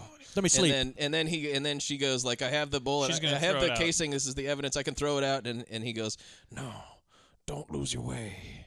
And I was fucking tearing up. I found this quite moving. And then he goes, "Let me sleep," and slips away. And it got me. That's the last shot too. And then it goes. Credits. And the post-credit scenes, it opens. He's in a hospital. He's like, "Where am I was fine." And Nick Fury Where we comes going in, for and breakfast? Nick Fury's like, "I got this thing called the Avengers. You want in, motherfucker?" And he's like, "I guess." Can I just get another minute of shut eye? He's like, no. And then it pulls back, and he's a cyborg now. Your superpower is not sleeping. My superpower is you're no sleep. We're going to use Which Spider-Man am I in this time? Where are we going for breakfast? We got too many Spider-Mans out here. We need you to kill some of them, Al Pacino. Use your special no sleeping ability.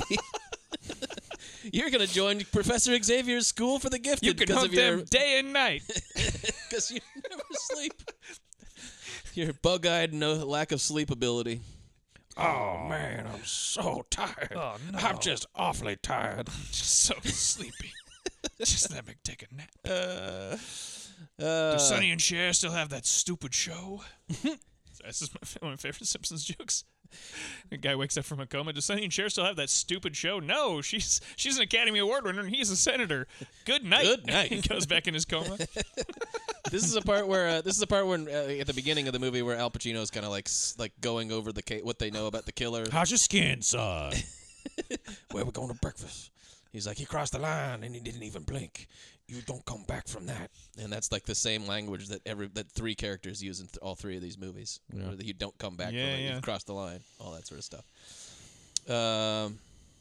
This is the one thing that the 17-year-old girl, the friend who's sleeping with the murdered girl's boyfriend, after he's been screaming at her a bunch, she goes, "Fuck you! You're just a little prick in a leather jacket." Not bad. It looks like it hurts his feelings a little bit. Oh, She really got me there. I thought I looked cool. And this is Al Pacino talking to IA. Not great. This is probably not what you want to say to IA when they're investigating you for corruption. That's why I have nothing but contempt for you. Risk nothing. Spend all day sucking the marrow out of real cops. Yeah. Click, and he hangs up on him. Like, True. "Ooh, True enough, though. not great." That's a real cop movie shit, too, though, where it's like, IA are the real bad guys, because we're just out there doing cop work. And this one, And in this case, yep. It's almost true, and you're kind of like, yeah, but I think that, all right. Okay, whatever. Cop movies have taught us that internal affairs are the real bad guys in the cop, because they're going to investigate the cops who are out there risking their lives doing the good work. Yeah. You know, there might be some collateral damage. Then there's Maybe that, we'll just shoot a bunch of unarmed people, but that happens. Then there's that garbage movie, Internal Affairs, where the internal affairs guy is a huge piece of garbage also. Yeah, they're all... Ugh, God, what a Only awful poor movie that Laurie was. Metcalf emerges unscathed from that terrible movie. Fucking sucked. Man. This is Robin Williams, and it's just a very Christopher Nolan-y line. You don't get to pick when you tell the truth. The truth is Oh, you beyond don't get to pick? that. Oh, no. You don't get to pick when you tell the truth. Orson. The truth is beyond that. Orson. More Colin Orson. Mark Orson. Oh. Mark Dork. Oh. Mark Dork. Oh. I'm upside down. Did my audition upside down. I met this interesting character today. George Bush. The killer had rainbow suspenders. You remember that episode of Mark and Mindy where he murdered a guy, and he's like, "Mindy, I didn't mean to do it, but I had to clean up the body afterwards. I sent it back to space." Oh, Mindy, it was an accident. He puts her in a giant happen to egg, and anybody. she turns into Jonathan Winters. Killer had excessive body hair. Looked like he was wearing a sweater even with his shirt off. Came out of an egg. Killer came out of an egg. You could tell. I've been doing this a long time. Was seen in the company of Whoopi Goldberg. And Billy Crystal. Not very funny, but he still makes Went you on laugh. for hours. Not funny, but can actually make you laugh. It's hard to explain. You won't remember a thing he said, but The man. killer stole jokes repeatedly, but he paid for it. But he paid for it. All right, ratings. Yikes. Okay, so No, he paid people for it. Oh, we're not saying right. karmically. He would steal jokes, Right, and then, okay. and then Then he people would send people money, He would yeah. send you money. Right, but he would pay for them. Yeah, Yeah. Because when you say he paid for it, makes it. I meant in blood. Yeah, He got what he deserved. No. All right, ratings. Okay, so technically, I think that this is a 3.5 Judd movie. I don't love it. my personal experience was more in the 3 Judd range, but yeah, I'm gonna give it like the technical due is 3.5 Judds. Nice. It's very good, and it's such a better elaboration on the plot of the original. Just like makes no odds. Best remake out of the 3 of them, you would 100%. One of the best remakes I've encountered in a long time. It's funny because we're talking about one of the best remakes and one of the worst. Yeah. Like I would say The Vanishing is maybe the worst remake of all time. It's up there. Damn. It's up there. I mean, because other remakes are like generally like that wasn't as good as the original. Why did you make that? You know, even like something I like the West Side Story remake, Sure. which is like the stuff that they do differently is interesting. That's good, and then the rest of it's kind of like I think the original's better. It's the same fucking song, so I would just I'd rather watch that one. Right. The remakes, at the very least, usually try to do the main thing that the original does that is appealing. Whereas The Vanishing is such an interesting case where let's just not do that. Yeah. What Weird. did you fucked it up to? It'd be like if you remade West Side Story, but everything's fine at the end. Yeah, and there's no songs. And there's no singing. Or you get the and example. it takes place on the east side. The Puerto Ricans are the bad guys. It's called West Side Story, but it takes place on the east side. Yeah. Or you do something like Insomnia, which is like where you takes and you like use it as a you have foundation. somebody who goes like, oh, well, let's really build on this and like do something more interesting. Yeah. Like the same themes and stuff. 100%. I give this 2 Douglases, mostly for the scene where he describes killing her. Yeah. Yeah.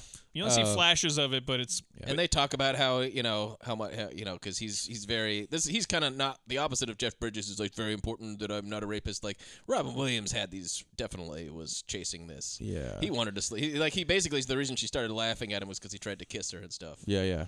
And she was so like, he's a total fucking. I mean, he's a psychopath, but also like a nasty one. Yeah. Well, he's an old creepy reclusive author hanging out with a 17-year-old girl. Yeah, he not wanted cool. he wanted to have sex with her. Yeah. And there's also the girl trying to have sex with Al Pacino. Yeah. Fucking crazy. Oh. And I'm gonna give it like 1,000 gigantic, intimidating floating logs. Jesus Christ! So many logs. What a scene.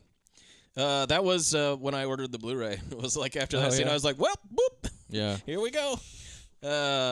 I would give it 4.5. Wow. 4.5 fucking Judds. I thought it was awesome. Damn. I really like it. And it gets better. Like Kevin's right, there's some stuff at the beginning where it's the set dressing and it's kind of like this is a little slow. I was watching it with Sophie off, and she she didn't pay attention to she's like, what's going on? Like it was all the shit where it's between him and Martin Donovan is it's slow. It's a little like, what? And it's confusing a little. If you're not paying attention totally, you're like, what? IA? What are they talking about? I'm like, it's a whole thing where they're being investigated. It'll be important later. Just, kind of a 15-minute chunk at the beginning where it's kind of like, sure, okay. Yeah. But then it just really takes off and it doesn't stop. No. And I had forgot. I recall liking this, but I had forgotten about that log chase scene. Like the action's great. It looks great. Everyone's great. And I think this is probably the best Robin Williams performance. Or maybe I think he is good in Good Will Hunting too, but there's not a lot. Having just watched that, I 100% prefer Good Will Hunting. Yeah, okay. But I prefer that movie to this in just about every respect. But I agree with you. There's not a whole lot of Robin Williams that I like. Mm-hmm. Like I remember when he passed away, and we had the Robin Williams section up, and it was kind of like, ooh yeah, slim pickings here. Yikes! It was. I remember when the people were like newscasters were like, and Robin Williams from such classics as Mrs. Doubtfire, and just the ones that they had to name that were popular. You're kind of like, that was popular. We all the remember beloved star of Bicentennial Man. It's so funny because he was such a star, and we all remembered him. And it was sad when he, absolutely tragic, killed himself and stuff. And it was, but it's like, but then like going through his filmography and going like, but what? There wasn't one. Good Will Hunting. He won an Oscar for, and that's great. But also like just like going like, man, when you look at that, you're like, no, it's not great. Not a career I was crazy about. No. And wasn't crazy about the guy until I met him. So I think a lot of people felt that way. Yeah. Because he's very charming in real life. Short. And short. Very short. 3 feet tall or something. I'll give it 1.5 Douglases. Because just some of that creepy 17-year-old girl stuff. But it's Christopher Nolan. He's not interested a fucking pervert. He ain't all that carnal. At least his movies aren't. No. Those aren't his kinks. His kinks are those weird boats in Tenet. Yeah. And the tall cars. Don't forget the fucking tall cars. Well, once you go tall car, you never go Gulgar. Nolan, send us our check. Send us our check, Nolan. It's for tall cars. And I'm going to give it 10 out of 10 extreme close-ups of a gauze bandage. Oh, yeah. The recurring image.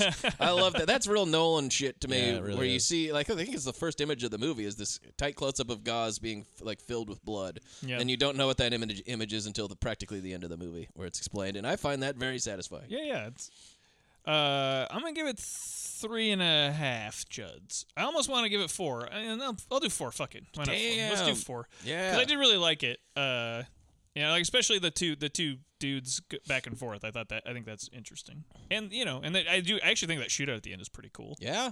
So I'm gonna give it. I'll give it 4. Fuck it. Why not?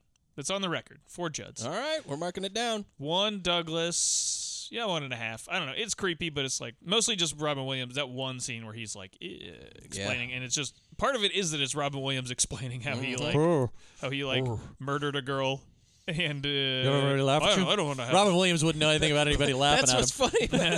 You ever have anybody laugh at you? It sucks, and you're like, "That's Robin Williams. People laugh at him all the time." What? They just were in a movie called Death to Smoochie. Patented Chris Nolan irony right there. Juxtapositional. Yes, isn't it ironic? Oh, God. Ironical. Don't you think?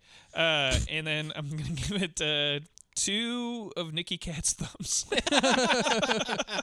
Fantastic. And yeah, we did it. Let us know if you can think of an earlier recorded instance of that joke. Yeah, see for if my real. theory holds. And if you're the inventor of that joke, tell us about it. Yeah, tell us how much money you've made. Johnny off of 2 thumbs over here. What if that guy doesn't have those thumbs anymore? Oh my God! Yeah. They took them. Somebody stole them and claimed credit for the joke. I've got the thumbs. Who has 2 thumbs? Not that guy. It's me. I have his thumbs. I have the thumbs. Give me the money. And then the first guy's like, "Can I not love blowjobs anymore?" No, you can't. No more. I still love blowjobs. You actually can't do anything because you don't have thumbs anymore. Sorry, honey, I'm trying to love this blowjob, but I just can't do it without my thumbs. I just don't have thumbs. It's too bad. It's a real shame.